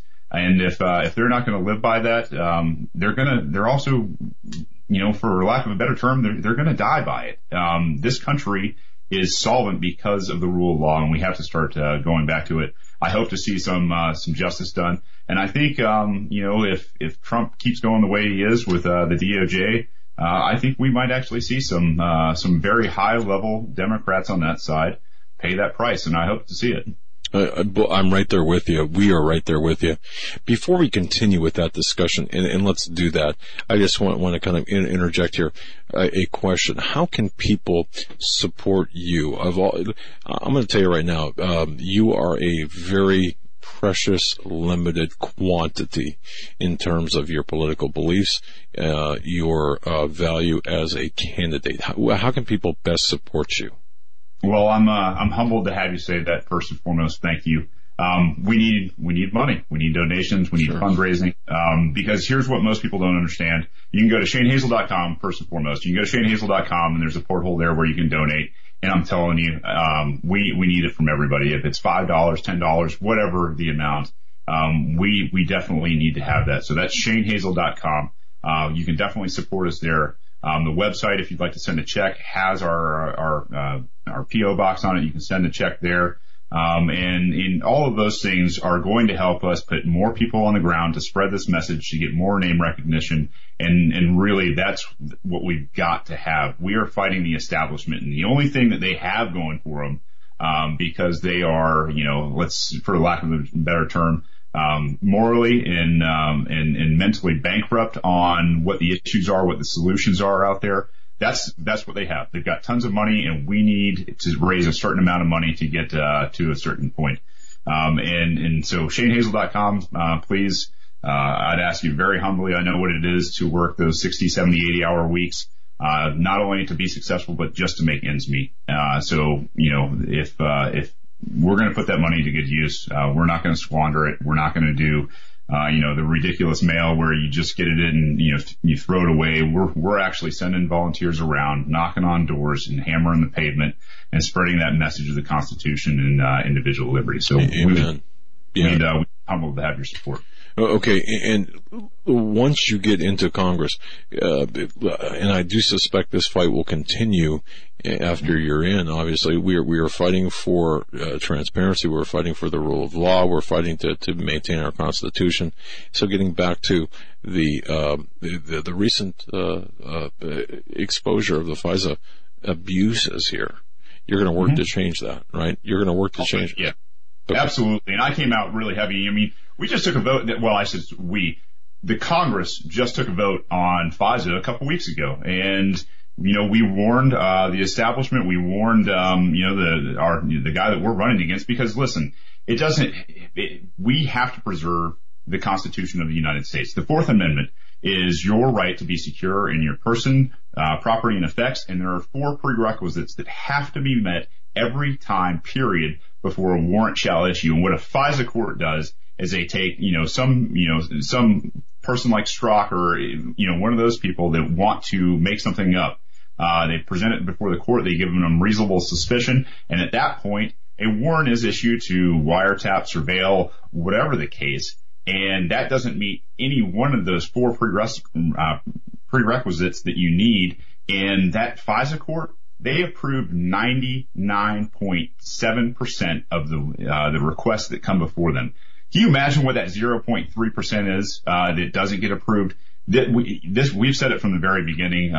Between the Patriot Act, FISA, CISPA, you name it, these things need to be shut down because they're being weaponized to go after the opponents, political opponents, and we've seen it with the IRS now. We've seen it with a number of the different alphabet soup agencies up there, and now we're seeing it with the FBI and it's probably going to leak into another, 2 or 3 at least, alphabet soups. And that's only what we know about. So yeah, we've got to shut this down. We've got to get back to being very constitutional, and we have to uphold that oath. I mean, if they don't, most people don't know, I actually teach the Constitution. I've been teaching it for 2.5 years, almost 3, I guess. And to understand what Congress has in terms of very limited powers that are delegated to them, the rest belong to the states. And the biggest thing we can do is probably change the tax code for the better. Go with a fair or flat tax. I'd prefer a fair tax because it gets rid of the IRS altogether. And give the power back to the people, so that it doesn't reside in Washington, and, the people that are up there being representatives can't be bought, and they're not worried about that next election, to where their money is coming from to take votes, that they shouldn't be taking. Shane Hazel is our guest. He is running for the 7th District of Georgia, and we only have a few minutes left, Shane. I just want to ask you about how do you see this playing out with the Trump administration? Do you believe we're going to continue to see the momentum and the promises that he made? Do you believe he'll be able to continue to implement those as he has been doing? Or do you see the partisan battle winning out in the end? For this country, I pray for him. I pray for our government that they make the right decisions and they're bold, in taking that oath for the Constitution and doing what's best for America. And I say that because if they're not going to uphold the Constitution, then they're obviously not doing what's best and what they're sworn to do. I think he has a whole lot more in him. I think the quote unquote winning, I think it's just begun. I think the other side has got a lot more losing to do. And what I really hope to see is this 2018 primary season. And people, I'm speaking to you. There are people out there, there are veterans across this nation. I believe the count is up to about 20 of them now that are running for either Senate or Congress. Find them wherever they are and support them. You can find these people across lines now, and it is imperative that wherever you have these people who are, of their oath to the Constitution, that we're supporting them. And that's how we change government. Is there's a whole bunch of rhinos out there, people. And if you don't know if your representative is a rhino or not, go to Conservative Review, go to the New American, maybe Heritage Foundation, look at their scorecards and see how they're taking votes. Because most of the time, and I can tell you, being from a very red state down here in Georgia, most of the people who are representatives down here in Georgia rate somewhere in the 50s and 60s as Republicans. And that is a failing grade across the board. So know who your representative is. If they're being primaried, vet the other candidate. And if you can, support them. Go out and knock on doors, and be supportive. But yeah, I think this administration has surrounded itself with the right people. I think it's going to continue to be smart. It's going to be ahead of the game, in terms of, what they say, 3D, three-dimensional chess. I think that's what they're playing here. And as a businessman, he's not going to slow down and wait for these guys to catch up. He's going to press full steam ahead. And I hope, that manifests itself in accomplishing, most of his agenda. Shane Hazel is our guest. Shane, I want to thank you so much for taking the time out and joining us tonight. I know we're going to have you back on in the future, and we will continue to promote your run for Congress in the 7th District of Georgia. And again, the website is Shane Hazel, HAZEL.com. Shane Hazel on Facebook. Come back on when you're a congressman. Well, gentlemen, I'm humbled to be here, and I can't thank you guys enough for the platform, and your audience. This has been great. It's, what we're doing here, people, and what's going on in America is no less than a lumping of miracles, and I believe it's divinely inspired. So, I praise you guys for what you're doing, and keep up the good work. Thank you very much for having me. Well, you too, and God bless you, and we wish you the best. And again, we'll have you back on a number of times before those midterm elections. So thank you for spending your time and sharing with us tonight. God bless you guys. Thank you very much. God bless you too. All right. We are up against our network break. When we come back, we're going to be joined by Stan Deo. He'll be on video. Make sure you go to standeo.com, pull up the website, check out the show images page, and follow along. Also, go to hagmannreport.com and bookmark the site. At the very top, you'll see the Patreon banner. $25 a month every Sunday, or the first Sunday of every month. we do a Patreon broadcast. It's a roundtable discussion with you, the listeners. That will be happening this Sunday. So there's still time for you to secure your seat. Again, at HagmannReport.com. We'll be right back. Don't go anywhere.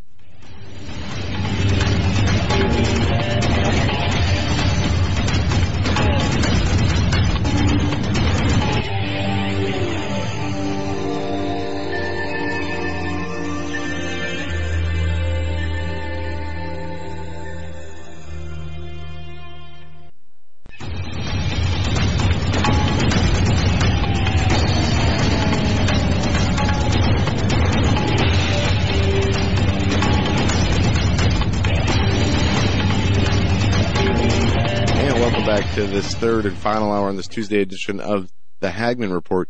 We just witnessed a vicious canine attack on John, our producer. You know, Theo, the lady's sidekick studio dog, is the exact replica of the dog Toto from The Wizard of Oz. So it's about this big, right? About the size of a hand.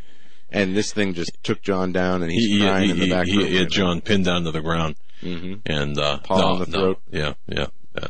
Anyway, we welcome back we welcome back to our show Stan Dale. My goodness, Joe, how long is it? It's been like 6 years since we had one.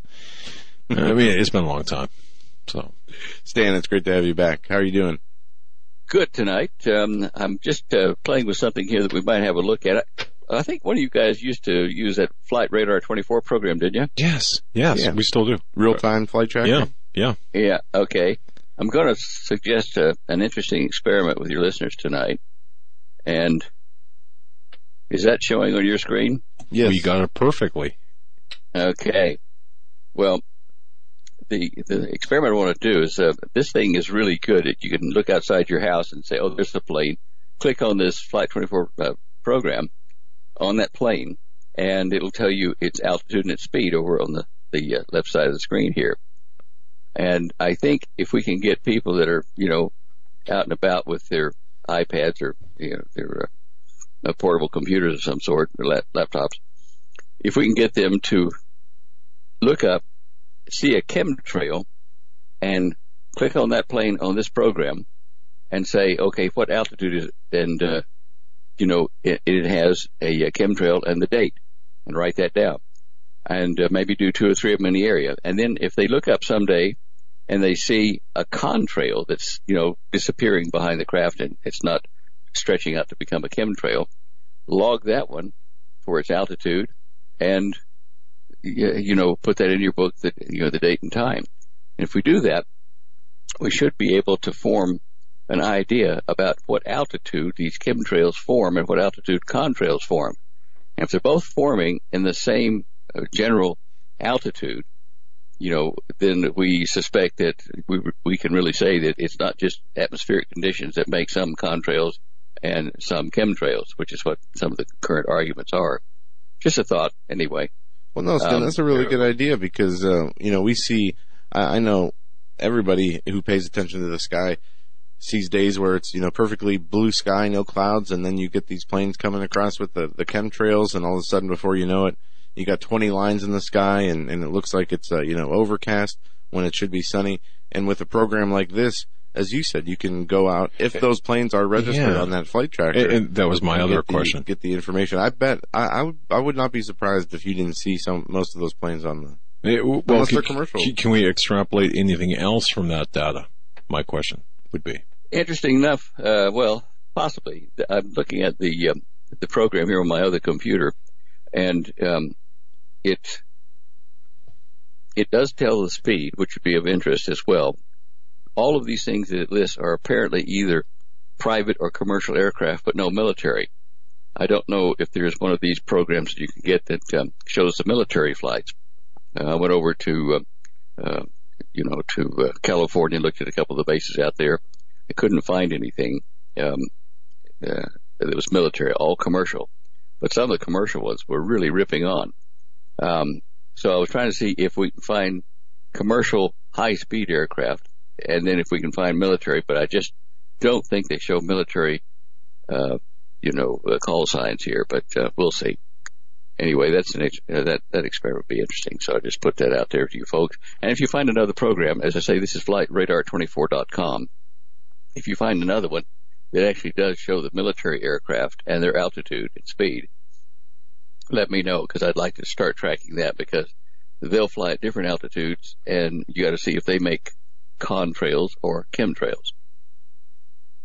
How's that sound? It'll be absolutely great. It'll be really interesting to see how many of the planes with the chemtrails behind them you'll actually be able to pick up versus the contrails. And I think if everybody did this, they took 20 minutes out of their day, when you can, to grab your laptop or your iPad, as you said, go sit on your porch or take a walk and just look up at the sky and keep a little log, and you can start to get the patterns and see what you're seeing in the air versus what's being shown on the screen, and any information that you can put together. It'd be a great start. So, and in the summertime, this will be a real good tool, or an easier one to use, I suppose. Yes, it'll be a little warmer out there. Yeah. Have you guys got any snow the last couple of days? Yeah, we got about 4 inches last night. You want some? Oh, yeah. I think we've had, like 170 inches this year so far? I don't know. I think I stopped counting at like 10 feet. We had that one huge snow on Christmas Day, with a period of 4 days, we got 80, 90 inches of snow. And then we've had a regular... I can't even imagine that. It's like you're living at the South Pole or something. Ice Station Zebra. Ice Station Zebra. I'm telling you. Incredible. And it's, I've got a short jaunt to the studio, and pretty much we all do. But, wow, the roads and stuff. But this has been really a severe winter compared to last winter, the last couple of winters. Even with the temperatures have been much colder this year than the last 2 years. Here in Colorado, it's been warmer and drier. Go figure. Yeah. You've got our weather. Yep. It is, the last few years the lake has not frozen over, and even one of those years the bay didn't freeze over, which is very rare. But this year we're seeing lots of ice cover already and record numbers of levels of snow. So it's definitely we're on track, I think, right now to have one of the highest snowfalls on record for a season in our since our recorded history. So we'll see how that plays out. Right. Oh dear, I've got some numbering things here. Okay, on the show images page, can you get to that? I have it up right here. Yes. Okay, down at image 43 and to the right of it are two 40s. They should be 44 and 45. I messed up on that. But anyway, I want you to look at the one that's got the purple Antarctica, the blue ring around it. All right. Because we're talking weather, and this article here, if you click on the text to get to it, you'll see the title of it is "A Key Part of Earth's Ozone Layer is Failing to Heal, and Scientists Don't Know Why." Now the ozone layer is really like our Starship Enterprise shield against all kinds of radiation from deep space and from our sun itself. So when that thins, which it's doing, it starts letting in more ultraviolet and some other high energy frequencies that cook the environment. And I think this is part of what's happening to change our weather. But the other part is, there may be a pole shift. Well, there is in progress. It's the magnetic field is part of that pole shift, because the magnetic field is created by the pairs of magnetic poles inside the planet. And as we've discussed, probably 3 months ago, maybe 4 or 5 actually, I had images from NASA showing, from a satellite that took magnetic images of the planet, showing that there were 2 north poles starting to separate. You could see inside the planet's magnetic field. And then if you read the NASA article, you'll find out there's 2 other pairs of north-south poles floating around closer to the surface. So all of this does indicate we're in the middle of a pole shift. Yeah. And Stan, there was articles on Drudge about this last week. I saw this, I think 2 days it was on Drudge, and then on internet forums, people were talking about this. And I wanted to ask you, how would a pole shift line up with what Scripture says we expect to happen during these times? Is there anything in there that indicates that a pole shift could happen? Well, that's interesting. I hadn't thought about that. I don't know that there's anything that says something about the natural order of things are affected, but it doesn't say, well, they didn't know about magnetic fields in any way. Well, yeah, there's just I guess when you say pole shift, in my mind, I automatically go to this massive upheaval of everything. But it doesn't have to be that. Sorry about that. No. It doesn't have to be that way, does it? It could be kind of a gradual process. Yeah, and I think it's going to be more like that. I don't think you'll see a switch turn and 5 or 6 seconds later the magnetic field flips. If it did do something like that, it would certainly generate a lot of lightning and static electricity and screw up all kinds of stuff. But, I mean, already, I've got friends that fly and they're still having to adjust their magnetic headings on the runways. It's not, heading 40 anymore. It's now heading 45 and it's moving over. And slowly, we're starting to see the internal magnetic field shift upside down. But because of these other 2 pairs of north-south magnetic fields floating right inside there, I'm not sure where it's going to end up. But because this is weakening our ionosphere, because the ionosphere is contained and managed and created with the magnetic field as it holds the energy in it, the high voltage electricity and high frequency currents, and it's in the upper part of the stratosphere. What will happen, and we're saying this, is weather will change because certain parts of the planet will now be heating up and others cooling down, and some will be drier and wetter. And I don't know that this would affect anything like earthquakes, but the sun will do that. We'll talk about that in a minute.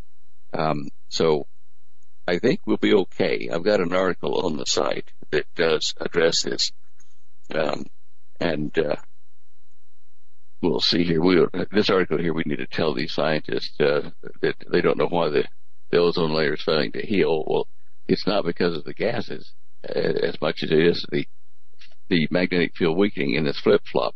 It'll go all the way to 0, no magnetic field, and I don't know how many hours or days it'll stay there. But at that time, if this happens in the next, say, decade, you'll want to stay inside because the ozone thinning like that, if we see that spread all over the planet, the ultraviolet coming through will blind you. It will burn you. And in Scripture, they do talk about the sun becoming 7 times brighter. I think that a lot of that can be in ultraviolet and other frequencies other than infrared, which burn you. So, if we stay inside for that period of shift, it'll protect our skin, our eyes, but you won't be able to do much. So I'm hoping that this transition to the 0 point won't be, like months and stuff like that, but I don't know. But Scripture does talk about changes in our environment, about the sun doing something to really hurt the planet and burn a third of it. And it may be that we have in this shift, one side of the planet facing the sun and the ozone layer just disappears and that side of the planet gets fried, with the bright light from the sun. Because the sun is not stable. That lines up with what Scripture would say as far as at least burning a third of the grass and plant life.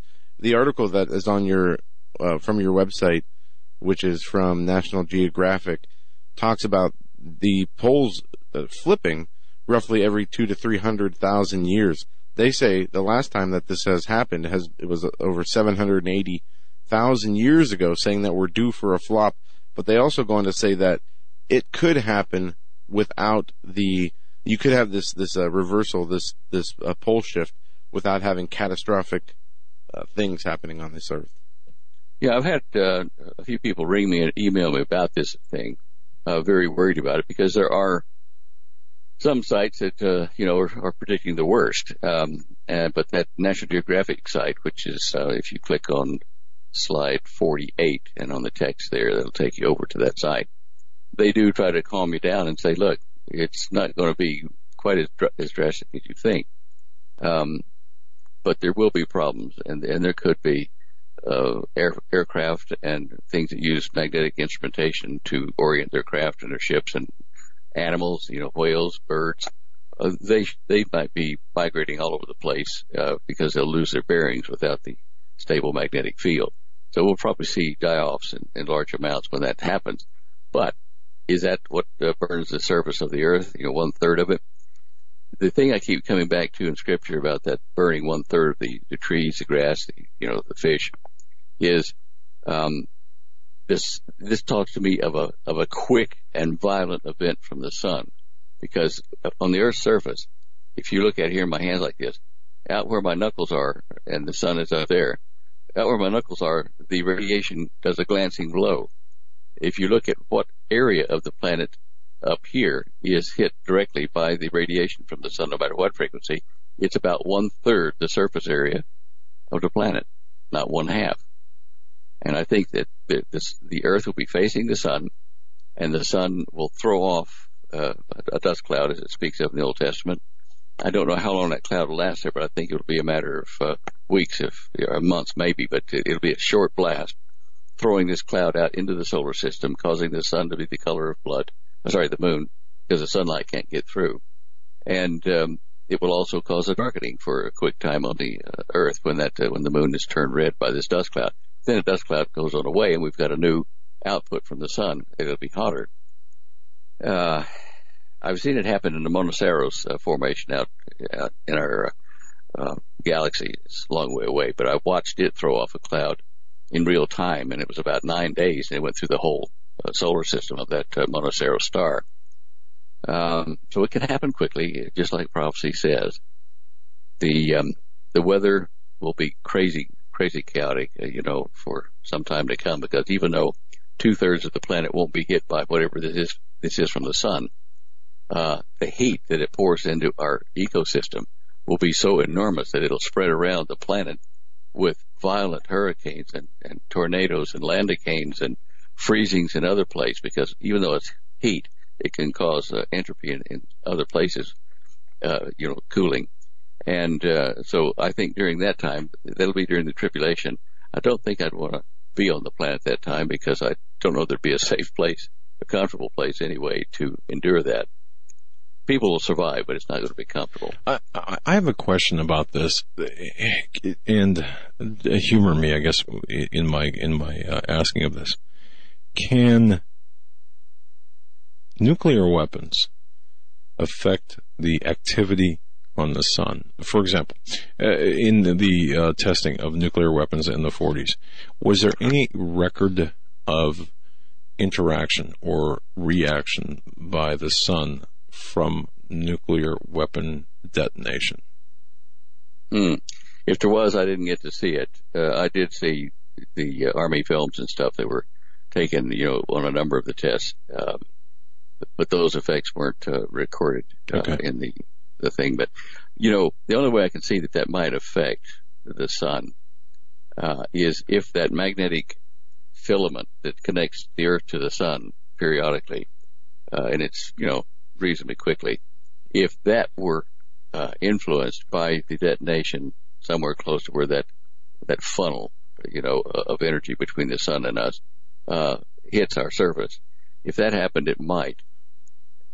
Right now, the sun is doing something rather interesting. We've got a super big sunspot there that's leaving a trailing wake of little magnetic eddies behind it, and this appeared suddenly when the sun was very quiet, and no sunspots, extremely quiet since a long time ago, and then all of a sudden, bang! This big one comes out. That tells me that the sun is not behaving to what we do think it should in the last 24 solar cycles of sunspots that we've watched and averaged. I don't know. I don't know if the government is playing with us, trying to alert us quietly or what. Whether it's looking at an asteroid impact, a large tsunami on the East Coast, a missile attack on Hawaii. But these accidental things that have been happening in the last week to 10 days over in Hawaii with an accidental button push that scared everybody to death for an hour or so. And over here in New York on the East Coast, this is tsunami warning. Oh, sorry, it got out. We didn't mean to frighten you. But I go back to my theory or hypothesis anyway, that the government may be trying to wake up people in these areas where they expect problems. And they're trying to wake them up to the kind of problem they're going to be facing. Now, an earthquake in the Atlantic over at Cumbre de Vieja and throwing all that overburden on that island down into the Atlantic, could produce, a large tsunami on the East Coast.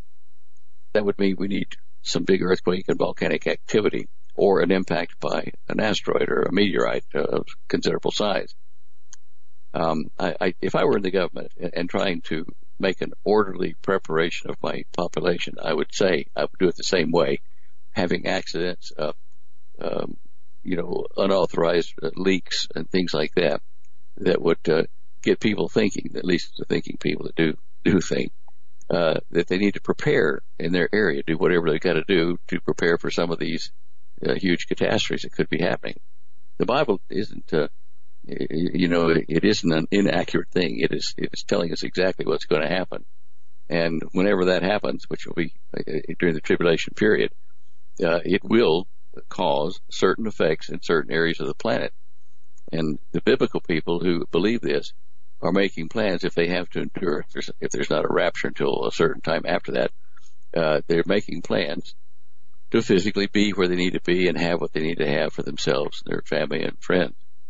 We've known this for, 20 years, Holly's been writing about it, I've been talking about it, and I just think if I were the government, I would be doing this kind of accidental stuff to get people's attention.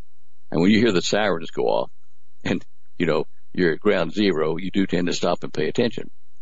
So maybe that's what's happening here. If they know that something's coming. Yeah, I don't know, Stan. It's something that I've read a lot of speculation about and other people's opinions and doomsday scenarios about what they believe will happen. But it's always been kind of just, I don't even know that I even fully understand it. I understand, the magnetics and whatnot, but I just, I don't know. As I asked you earlier with the scripture, how would that fit into what scripture says about how things play out? And I don't know that it does, but maybe in the end there, this could be, as you said, part of something that opens up the ozone or makes the ozone disappear and allows the sun to burn the earth. There are definitely real dangers from this as I continue to read about it, but nothing we can do. Well, no. You can have, sunglasses or, thick clothing to wear if you have to get out and something like that. But if you look at it, the sun's magnetic field is ramping up at this large sunspot group, and we do connect magnetically to the sun periodically through this tube that NASA discovered. Now, with the Earth's magnetic field weakening, it's very flimsy, it's very weak. So large fluctuations in the magnetic field of the sun, which we connect to magnetically, can cause, massive surges or, negative surges in the magnetic field strength here in various places on the planet. So it's important to watch the sun. So much of prophetic scripture for the tribulation period focuses on solar events or heat events and stuff like that, and an asteroid falling into the ocean, that we have to pay attention to what's happening in relation to that. And all these magnetic gravitational anomalies that we're going to see are very close. It's not a long way away. Very interesting. Wow. Okay. But which kind of segues into this. How's the EMP shield doing? How is it doing? Yeah. Well, in other words, how are we on production? Are we meeting our production? We're good. Okay. We're good. Yeah, we're good to go on that. I just got a inventory report. I think it was Saturday they sent me, and we're ahead of orders at the moment, and that's good. Fantastic. The factory is that 6,000 square foot factory. They're fitting that out for the assembly lines, and we've finished all the legal and filings and stuff that we have to do. What a nightmare. Of course. Yeah. Folks, the EMP shield, you've got to check it out. And I'll tell you something, what an investment to protect your home, your business, your boat. There it is. Go to HagmannReport.com, click on the link to the EMP shield, read all about it. Of course, helping Stan and Holly helps us. We're all in this together and keeping your equipment safe. So, there's one thing I want to address on that too. Sure. Doug, our unit hooks into the electric power line in your fuse box or your breaker box. we hook in right there to get any of these EMP pulses, electric pulses coming down the power line, and dump them down into the ground so they don't get into your house. But there are two components of an EMP, a nuclear EMP attack or explosion. The first one is the current that's induced in the power lines, and it comes to your house. And the second is a wave, an electromagnetic wave that can be up to 1 gigahertz frequency, all kinds of frequencies in between. It comes sweeping through your house. And, our device will protect, as we said in our brochures. It's made for areas that are 10,000 square feet or less because of the wire length that we calculate from the fuse box to the various protected instruments in your home, devices, motors, whatever. And when this wave comes in, it's going to hit those areas. And so we know that about a 250-foot length to 500-foot length of wire from the fuse box out to the maximum part of your house will help us to transmit that wave that comes in, convert it to electricity, and throw it over to our power box and shunt it. Tim and I have been working, this week with the division of the Department of Defense that have a mil spec that you don't hear about too often over some nuclear tests that were done in the past and what got damaged and what didn't. The interesting thing about this report is you can find it listed all over the internet, but there's only a summary page about it, and in red letters it says classified. You can't read it, but it's something that we needed to know about the timings and the frequency range of that wave component. We're getting close. We're kind of trading emails with two departments at the moment and said, look, we don't want to break security, but, can you tell us this and that in general, which is what we want to know about the effect of this wave. And I think they'll probably do it, but it is interesting. We've certainly had to put our heads together and do some head scratching about this. I do think that there will be some older radios or things that don't have metal shields in them. When they make them, they put a metal plate over the circuits and stuff, and they do it to, I think it's, Article 15 or something of the FCC rules, Federal Communications rules, that say you have to have all your computer stuff made with these, flat metal shields, so that none of the high frequency that's generated by the digital components can get out and make noise to other devices or, ruin things. So by the same token, these sheets, they're like a Faraday cage wrapped around your circuit board. These things are like the Faraday cage, and they need to ground. And so that's why I think that it's probably wise for things that you want to protect in your house, that have those kind of shields, to plug them in to the wall so they're connected to our shield at the box. There may not be room for you to do that all the time, but that would be a suggestion I put out there to people who have the shield already and are going to get it soon. Okay, I'm through. Well, Stan, I know there's great interest in your product, and we try to send you all the questions that we do get about it. As my dad just said, we got a question the other day in the studio. Did you answer it? I didn't see that one, so you probably have a few more coming your way. But just a fantastic product. I mean, it's amazing. It's great to see what you've been able to do and put it together, and that the response from the people who want this out there. It seems like you hit a home run with this, Stan. Well, we hope so. There's not much time between now and when they're going to need it to get it out, and that was one of our concerns is that we wouldn't be able to get it to enough people soon enough. There is a rumor that came my way, and it came to another one of the radio hosts in the last 10 days, I believe it is, that the Army, the Army and the Marines are all being set up, put in position for, we'll be at war with North Korea by the 1st of March. Now, the source I had was fairly trustworthy and accurate. We've dealt with them before. And I could only think this. It may be saber rattling by the Trump administration, letting this leak out to these sources, saying, let it leak, and the North Koreans will see this, and maybe they'll behave, and we won't have to do it. On the other hand, it may be that it leaked and it shouldn't have, and we're about to go to war with North Korea. And in that case, if you look over at slide 48. All right, slide 48. Right? You got it? We're working on that right now. For those listening on BTR, if you go to HagmannReport.com, there you can find the graphics. All right. So slide 48, we're working on that as we speak. Stand by. There it is. Oops. Oh. Is that the Nat Geo? No, that's the Nat Geo was the one we were just looking at with the magnetic pole flip.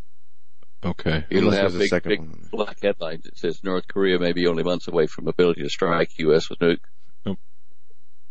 All right. It would be, Eric, would be 2 down, 3 down on the left. Oh, 49. Sorry. 49. Yeah, 49. I knew that. And there was a bill, January 23rd, 2018, U.S. Congress proposes bill to ban a preemptive strike against North Korea. We were talking about all the rhetoric and the stories recently about a potential preemptive strike, and last week or 2 weeks ago now, lawmakers tried to put forth a bill that would prevent Trump from launching a nuclear or any kind of preemptive first strike on Korea. And my question as well, to hop on to Joe's, wasn't Schmidt just in North Korea? Or am I wrong on that? I don't know. Okay. But I don't know. All right, regardless. Let's go to slide 49. Disarmament official North Korea may be only months away from ability to strike U.S. with nuke. We've been hearing about this. And, but there's been conjecture about what the 2 satellites that North Korea has orbiting the planet is armed with. Do they have the ability at that altitude, it would be effective, to make it turn into a nuclear EMP, just blow up the satellite? It's got a bomb on it. It passes over the United States. I think it's twice a day, and it's a normal pattern. And if that's the case, we'll have a lot of problems. We'll need those EMP shields. If the Trump administration, if you put yourself in his position, you've got this little fat boy, the Rocket Man, threatening, taunting him. It's like poking the dragon in the eye. Come get me. And he wants the United States to do that, to make the first strike, so that the rest of the world will say, oh, look, America's being, aggressive and attacking that little country. We better go defend them. And so Russia and China will use that excuse and go over and pound the crud out of the United States. But on the other hand, if we do nothing, then the little rocket man goes ahead in a month or so and throws his nukes at us and hurts us. It's like saying, let them hit you in the eye with a brick first, and then you can see if you can fight back. It's a hard job. It's a hard decision. Well, what's really interesting is we have the Olympics, which is, to me, so we saw Kim Jong-un and North Korea and South Korea kind of come together, unprecedented, putting together a joint women's hockey team. Many people believe that this is some kind of maneuver in order to pull some kind of stunt at the Olympics, which I really don't believe would happen. I don't believe he would be stupid enough to do that, especially when, half the world is ready to pull the trigger to take him out with the way his rhetoric is and how crazy they seem. But I don't know. It's not out of the realm of possibilities. And a preemptive strike on North Korea is also not out of the realm of possibilities, I believe, because of the rhetoric, because of the threats, the continued development of the nuclear program, and the missile tests that have been sanctioned by the international community. I don't know. Right. This is not something that anybody should be in a rush to see happen or be cheering for. Yet at the same time, it's a situation that's very serious that does need to be dealt with sooner than later. But how do you do so with minimal damage, or can you do so with minimal damage? I mean, that's the problem. That is what they call it, conundrum or whatever. You damn if you do, damn if you don't. Political, diplomatic solutions, I just don't think are going to work. Not with that guy. No. Okay. Stan, I don't mean to interject or interrupt. Are we looking at, and this is kind of thinking out of the box, are we looking at kind of the neocon infrastructure that is already in place within the deep state behind Donald Trump?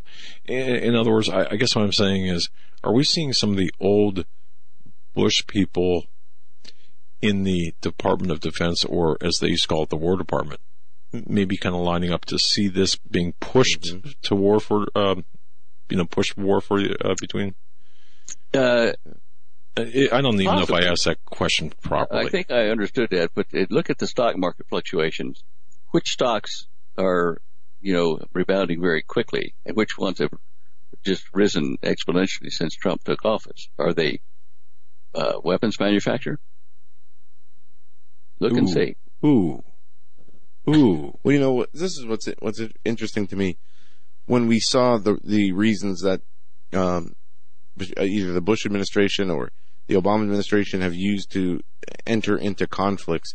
Well, we can do Obama in the Middle East, whether it's Libya or Syria.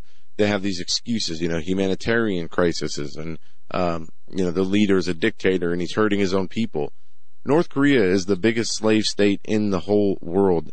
They have kept their people prisoners, starved for decades upon decades. If there was ever a real humanitarian crisis reason to invade or start a war with another country, I would say that North Korea, fits that bill more so than Syria or Libya or Egypt or any of these other places ever have.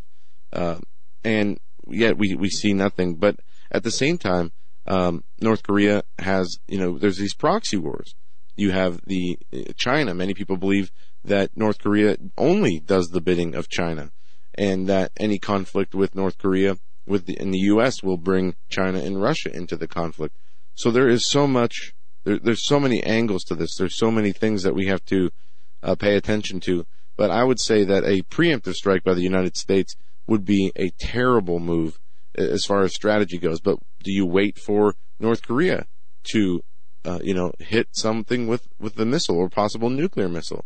Do you take that chance? So this is as you said, the conundrum, the problems that we are up against when we're looking at this conflict. And not to switch too far away from this, but I see on your show images page, Mohammed bin Salman, the most powerful leader in the Middle East. That's a pretty interesting stand from where we were a year ago. Yes, he's made a meteoric rise to power. You called consolidating. Well, yeah. Good Lord kind of led me to it one day when I was reading in the Revelation 13 and just trying to see if there were another way to interpret some of that stuff about 666, number of the man, number of the beast, wisdom, and like somebody tracing a treasure map, that I took those clues and looked in the Bible itself for the interpretation of that cryptic message. And that's how it led me to Solomon, King Solomon, going bad in his life, but having great wealth. And then I started looking for people named Solomon, Soleimani, which is Afghanistan or Turkish name, and for Solomon. So I started looking and found a lot of them, and then weeded them out down to the ones that had power and could have power, and ones that could be a prince. And then all of a sudden this young fellow just popped out of the news, Mohammed bin Salman, and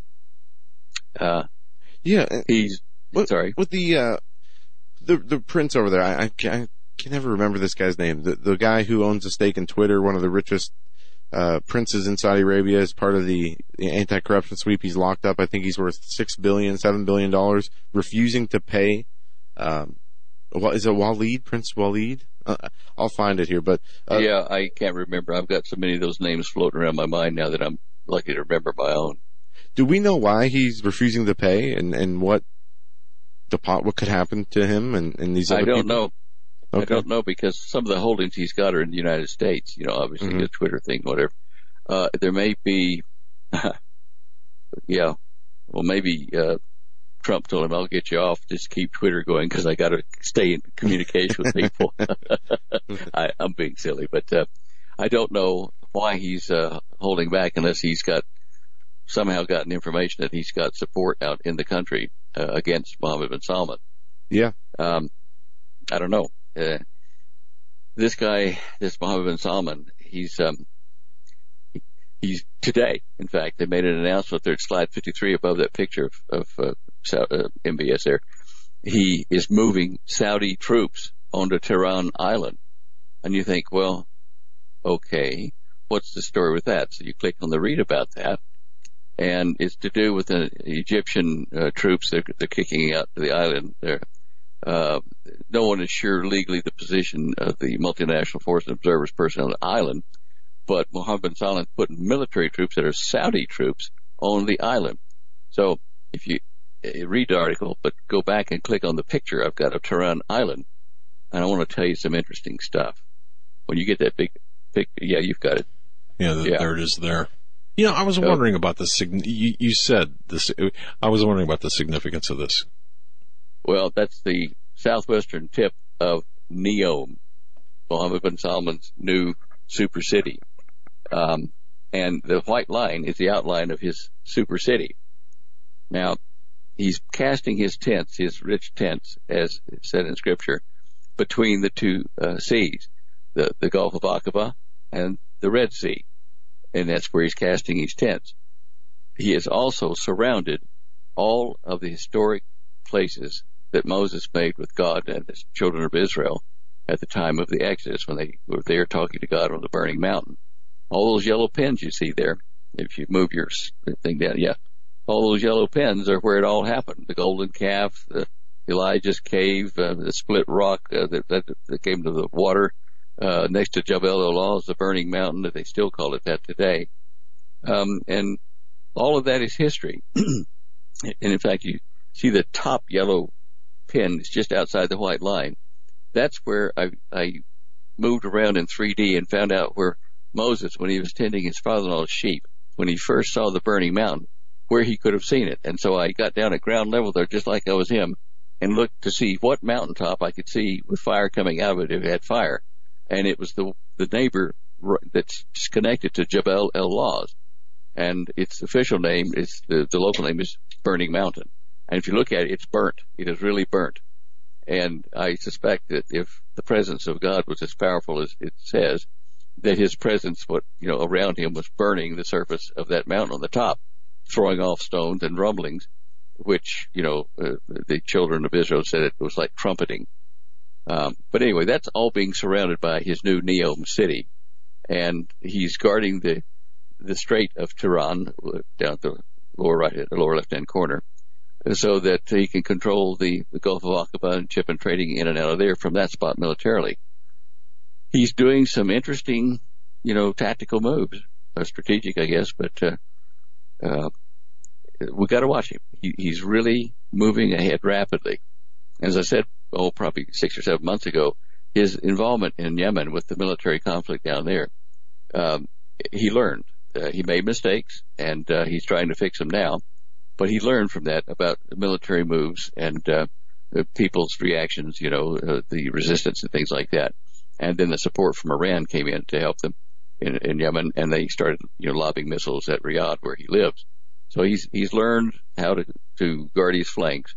And with now 41 nations in his consortium, you got to watch him like a hawk, because you can't trust a thing he says after 3,500 years of being mortal enemies of Israel. He's now over there making peace deals, and Jared Kushner's been running behind the scenes very quietly negotiating this to get the Palestinians to agree to this and that. And it's amazing to live in this time and be able to put the pieces together. To the right of his picture there's a slide 51, and you see a border wall between Lebanon and northern Israel. In fact, I slept at the kibbutz. It was the prime minister's kibbutz at the time, back in 89, I think it was. And just over that hill, back in those buildings, they killed several hundred Christians in an attack that night. The locals in Lebanon did. And right now, they're saying that on the other side of the wall, looking at the Israelis who are in military there, the guys in the flags here on the Lebanon side saying, okay, sorry, I was backwards there. That's the Israeli side. You're seeing the building. There's one like that down the valley back behind these yellow flags. They're saying, look, we don't want you to push your oil exploration up this far. in northern Israel, which of course would be a great place to tap into the oil that is talked about, the toe of Asher. And so they're saying that they're going to attack Israel if they continue pushing for this oil exploration up close to their border, because they'll be stealing their oil, even though it's on the Israeli side. It's at Flashpoint, just at Flashpoint. Yeah, and this is something, Stan, that you've been talking about for a while with the drilling of the oil and the different countries that have issues with Israel drilling because they say it'll be stealing from their wells or their reservoirs, and it always seems to be a problem. If you don't mind switching gears, Stan, I wanted to make sure we talk about this. Did you see the SpaceX shuttle launch today? No, I was going to, but I got carried away doing something else.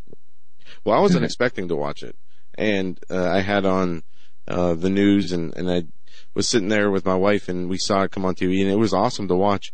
But what was really cool about this was after it was the most powerful launch ever, the most powerful rocket, and after it got out of the atmosphere, the two detachable burners were detached, and what they did was they came back down, no parachutes, nothing, just some thrusters, and landed right on. Really? It was unbelievable. I've never seen anything like it. You're talking about something going 20,000 miles an hour into the sky, flying up there for 3-5 minutes till you're getting outer space. They detach the boosters. The boosters come back down and land on like a 10x10 pad perfectly. And then controlled descent of the booster rockets, right? Never seen nothing like it. Yeah. Okay. They say it's gonna. Yeah, he's been testing. Sorry, they say what? It's gonna revolutionize if the SpaceX continues to be successful like it was today. That it's gonna revolutionize the space travel, the ability for space travel. Yeah, if you want to use these controlled chemical reactions or nuclear thrusters and stuff, but that's still limited. They need anti-gravity craft. They can go a lot faster. Yeah, I agree.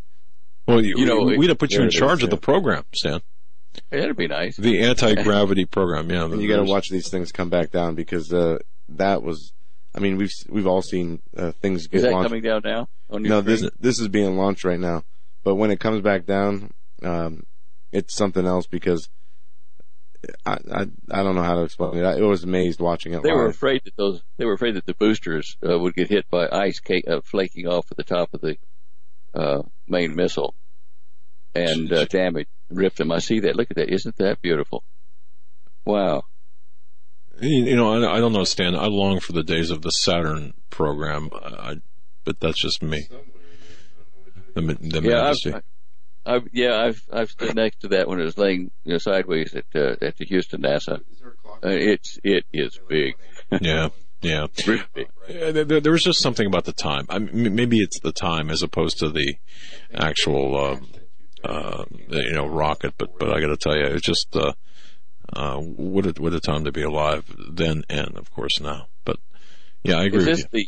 Is this rocket or the payload on it? Is that the one that has the Tesla mini car you're going to put in orbit? I have a YouTube up right now. It's a red Tesla Roadster with a dummy in it in an astronaut suit. And it's the funniest thing to see. There's a camera on it right now, and you just see this guy in a convertible in space, and the Earth and the globe is behind him. There it is. Yeah, it's on the monitor right now. Right. I see that. I don't know. Maybe he's going to go to Mars and have his own rover program. Well, Stan, think of this: if there's another Earth out there, and we launch this Roadster into space, what happens if this turns into a meteor and crashes another Earth and we're responsible. That's a little ways off. That's the nearest Earth would be 12 light years at least, if not more, and that won't happen in our lifetime unless they go to gravitic craft. Well, I heard those Roadsters are pretty quick. Yeah, oh, my word. One of our customers on the EMP Shield has a Tesla electric car, and they've got a solar array that feeds the battery bank that recharges his Tesla car. And of course, unlike everybody else, when an EMP strikes, and even though they save their cars and they can still drive them, they won't have fuel because the gas stations don't have electricity to pump the gas. But the guy with the Tesla just goes out and turns on the battery bank and charges it up, and the sun recharges the battery bank, and he's happy as Larry driving around these electric cars. So there is some wisdom to having an electric car like that. Just not on Interstate, 75 or whatever, in my view. But I guess I get it. But to your point, you mentioned anti-gravitic technology.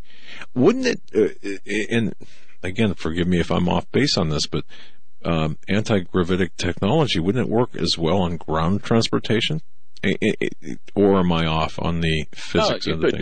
You could do that. We could get rid of roads and rail lines because like locomotives with electrogravitic craft, once you establish the field that puts it at a certain altitude, then all you got to do is use energy to push it sideways. And because the field is recirculating through the craft and the crew like this, actually going like that, it's pushing the air around it like that. And in doing that kind of entrainment propulsion, you don't have a lot of resistance to your passage through the air, so you can get much higher speeds for less energy, and the energy is basically stored in the moving donut, that field that penetrates the craft. At least the ones I'm familiar with. But we could have homes in really neat places where you just hop in your little craft and zip to town, 40 or 50 miles away or even further. It'd be nice. Well, earlier today I was reading a book on anti-gravity and I just couldn't put it down. Were you? Are you pulling my leg? He's pulling your leg. Did you see what I did there? You see what I did there? I see. Yeah, okay, I noticed that hand move. I just couldn't put it down. Yeah, all right. Yeah. Another quick thing on slide 52, China is definitely, becoming a serious threat to our marine operations. They're putting in test artificial intelligence guidance systems for submarines. So in other words, the pilot, their hands are off the controls and they can have underwater battles at the control of the computer and the artificial intelligence trying to figure out what the enemy is doing, which would be us probably. And if you've ever watched the World War II naval battles, with submarines underneath, you see one guy saying, well, we're going to go underneath him, go quiet, let some oil go to make him think he got us, and, all those kind of tricks. Is the AI going to be able to do that? Maybe they'll program all those kind of tricks into it, and it'll outthink our guys in underwater battles and take us down. It's just another one of the things the Chinese are way ahead of us on. You can see it there. Yeah. Interesting. And many people wonder about the artificial intelligence and where that will take us in the future. And then you talk about the weaponization of different AI techs and capabilities, and it's very frightening and alarming, and sky is the limit as far as what evil can be created with that type of technology. And, it sounds funny, but you can have a psychotic artificial intelligence, because if 2 or 3 programmers are working on it, one may give a command that says, in this case, do that, and the other may give a command that says, oh, that's wrong, and it'll get in a logic dilemma. And that can happen with these complex systems. That's a new job. Yes, a psychoanalyst for artificial intelligence. Anyway, what kind of resume do we need?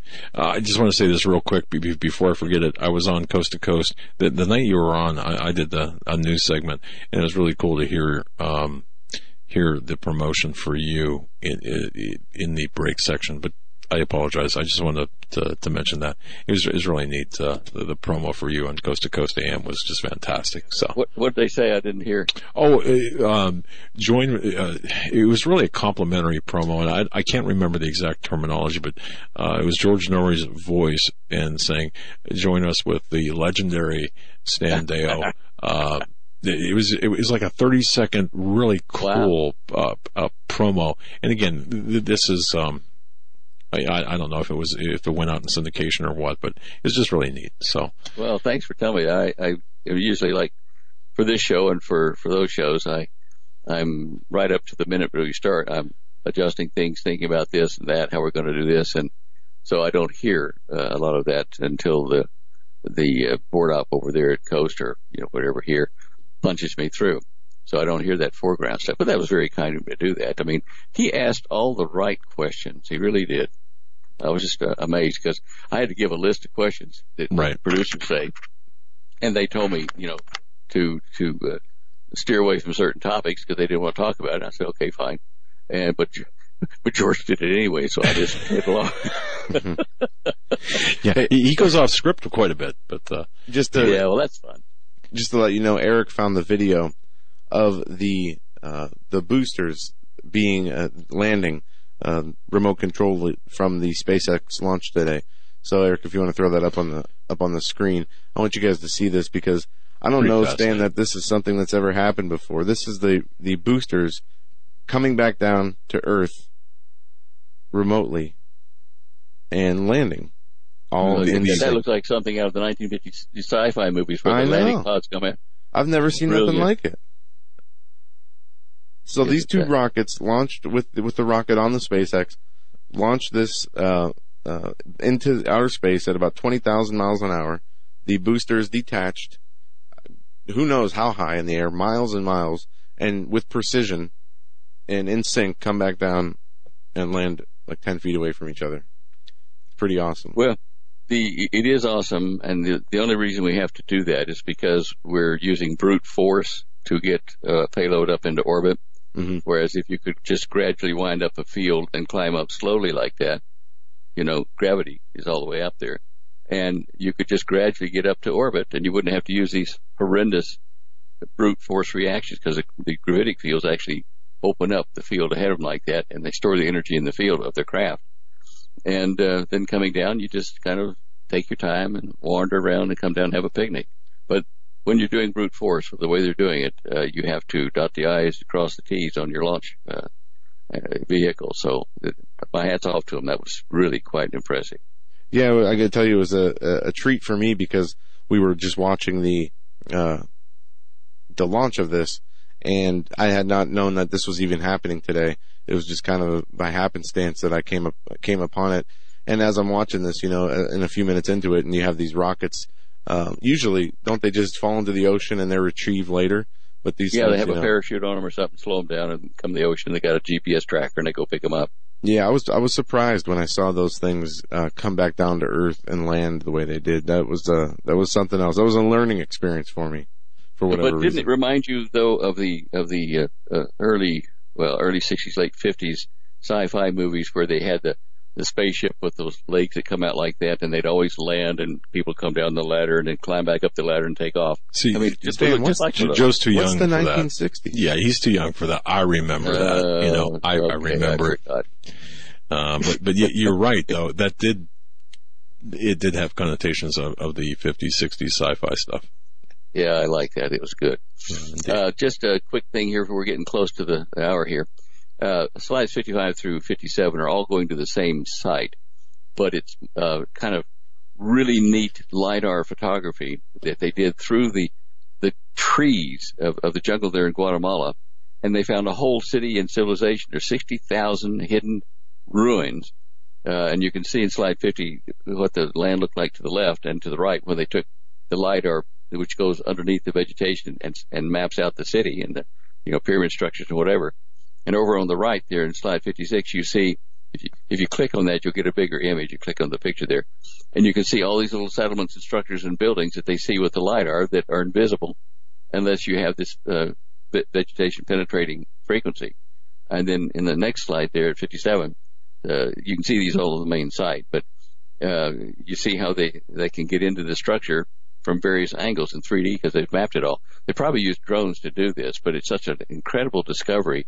I look forward to seeing what else they can find down in South America and many of the countries there that relate to the older civilizations. And then, very interesting. Are we hitting the thing? I think we are. Oh yeah, we're out of time. Yeah, and you got 15 seconds free. Anything you want to punch or push? I should say. Oh no. If you get time, look at image 54. It's 4 pages I took out of Bullinger's book about the Sphinx and why it is the connecting head of the Virgo and the Lion to complete the zodiac. And it was a message about the birth of Jesus and then his kingship coming back. Interesting thing. Very interesting. Stan Deo from StanDeo.com. Thank you so much, Stan. It was a pleasure as always. Thank you. See you guys. All right. That will do it for us tonight. We will be back tomorrow. Doug Hagmann Radio Show 9, the Hagmann Daily Show 2 to 3, and then back here at 7 for the Hagmann Report. Have a great night.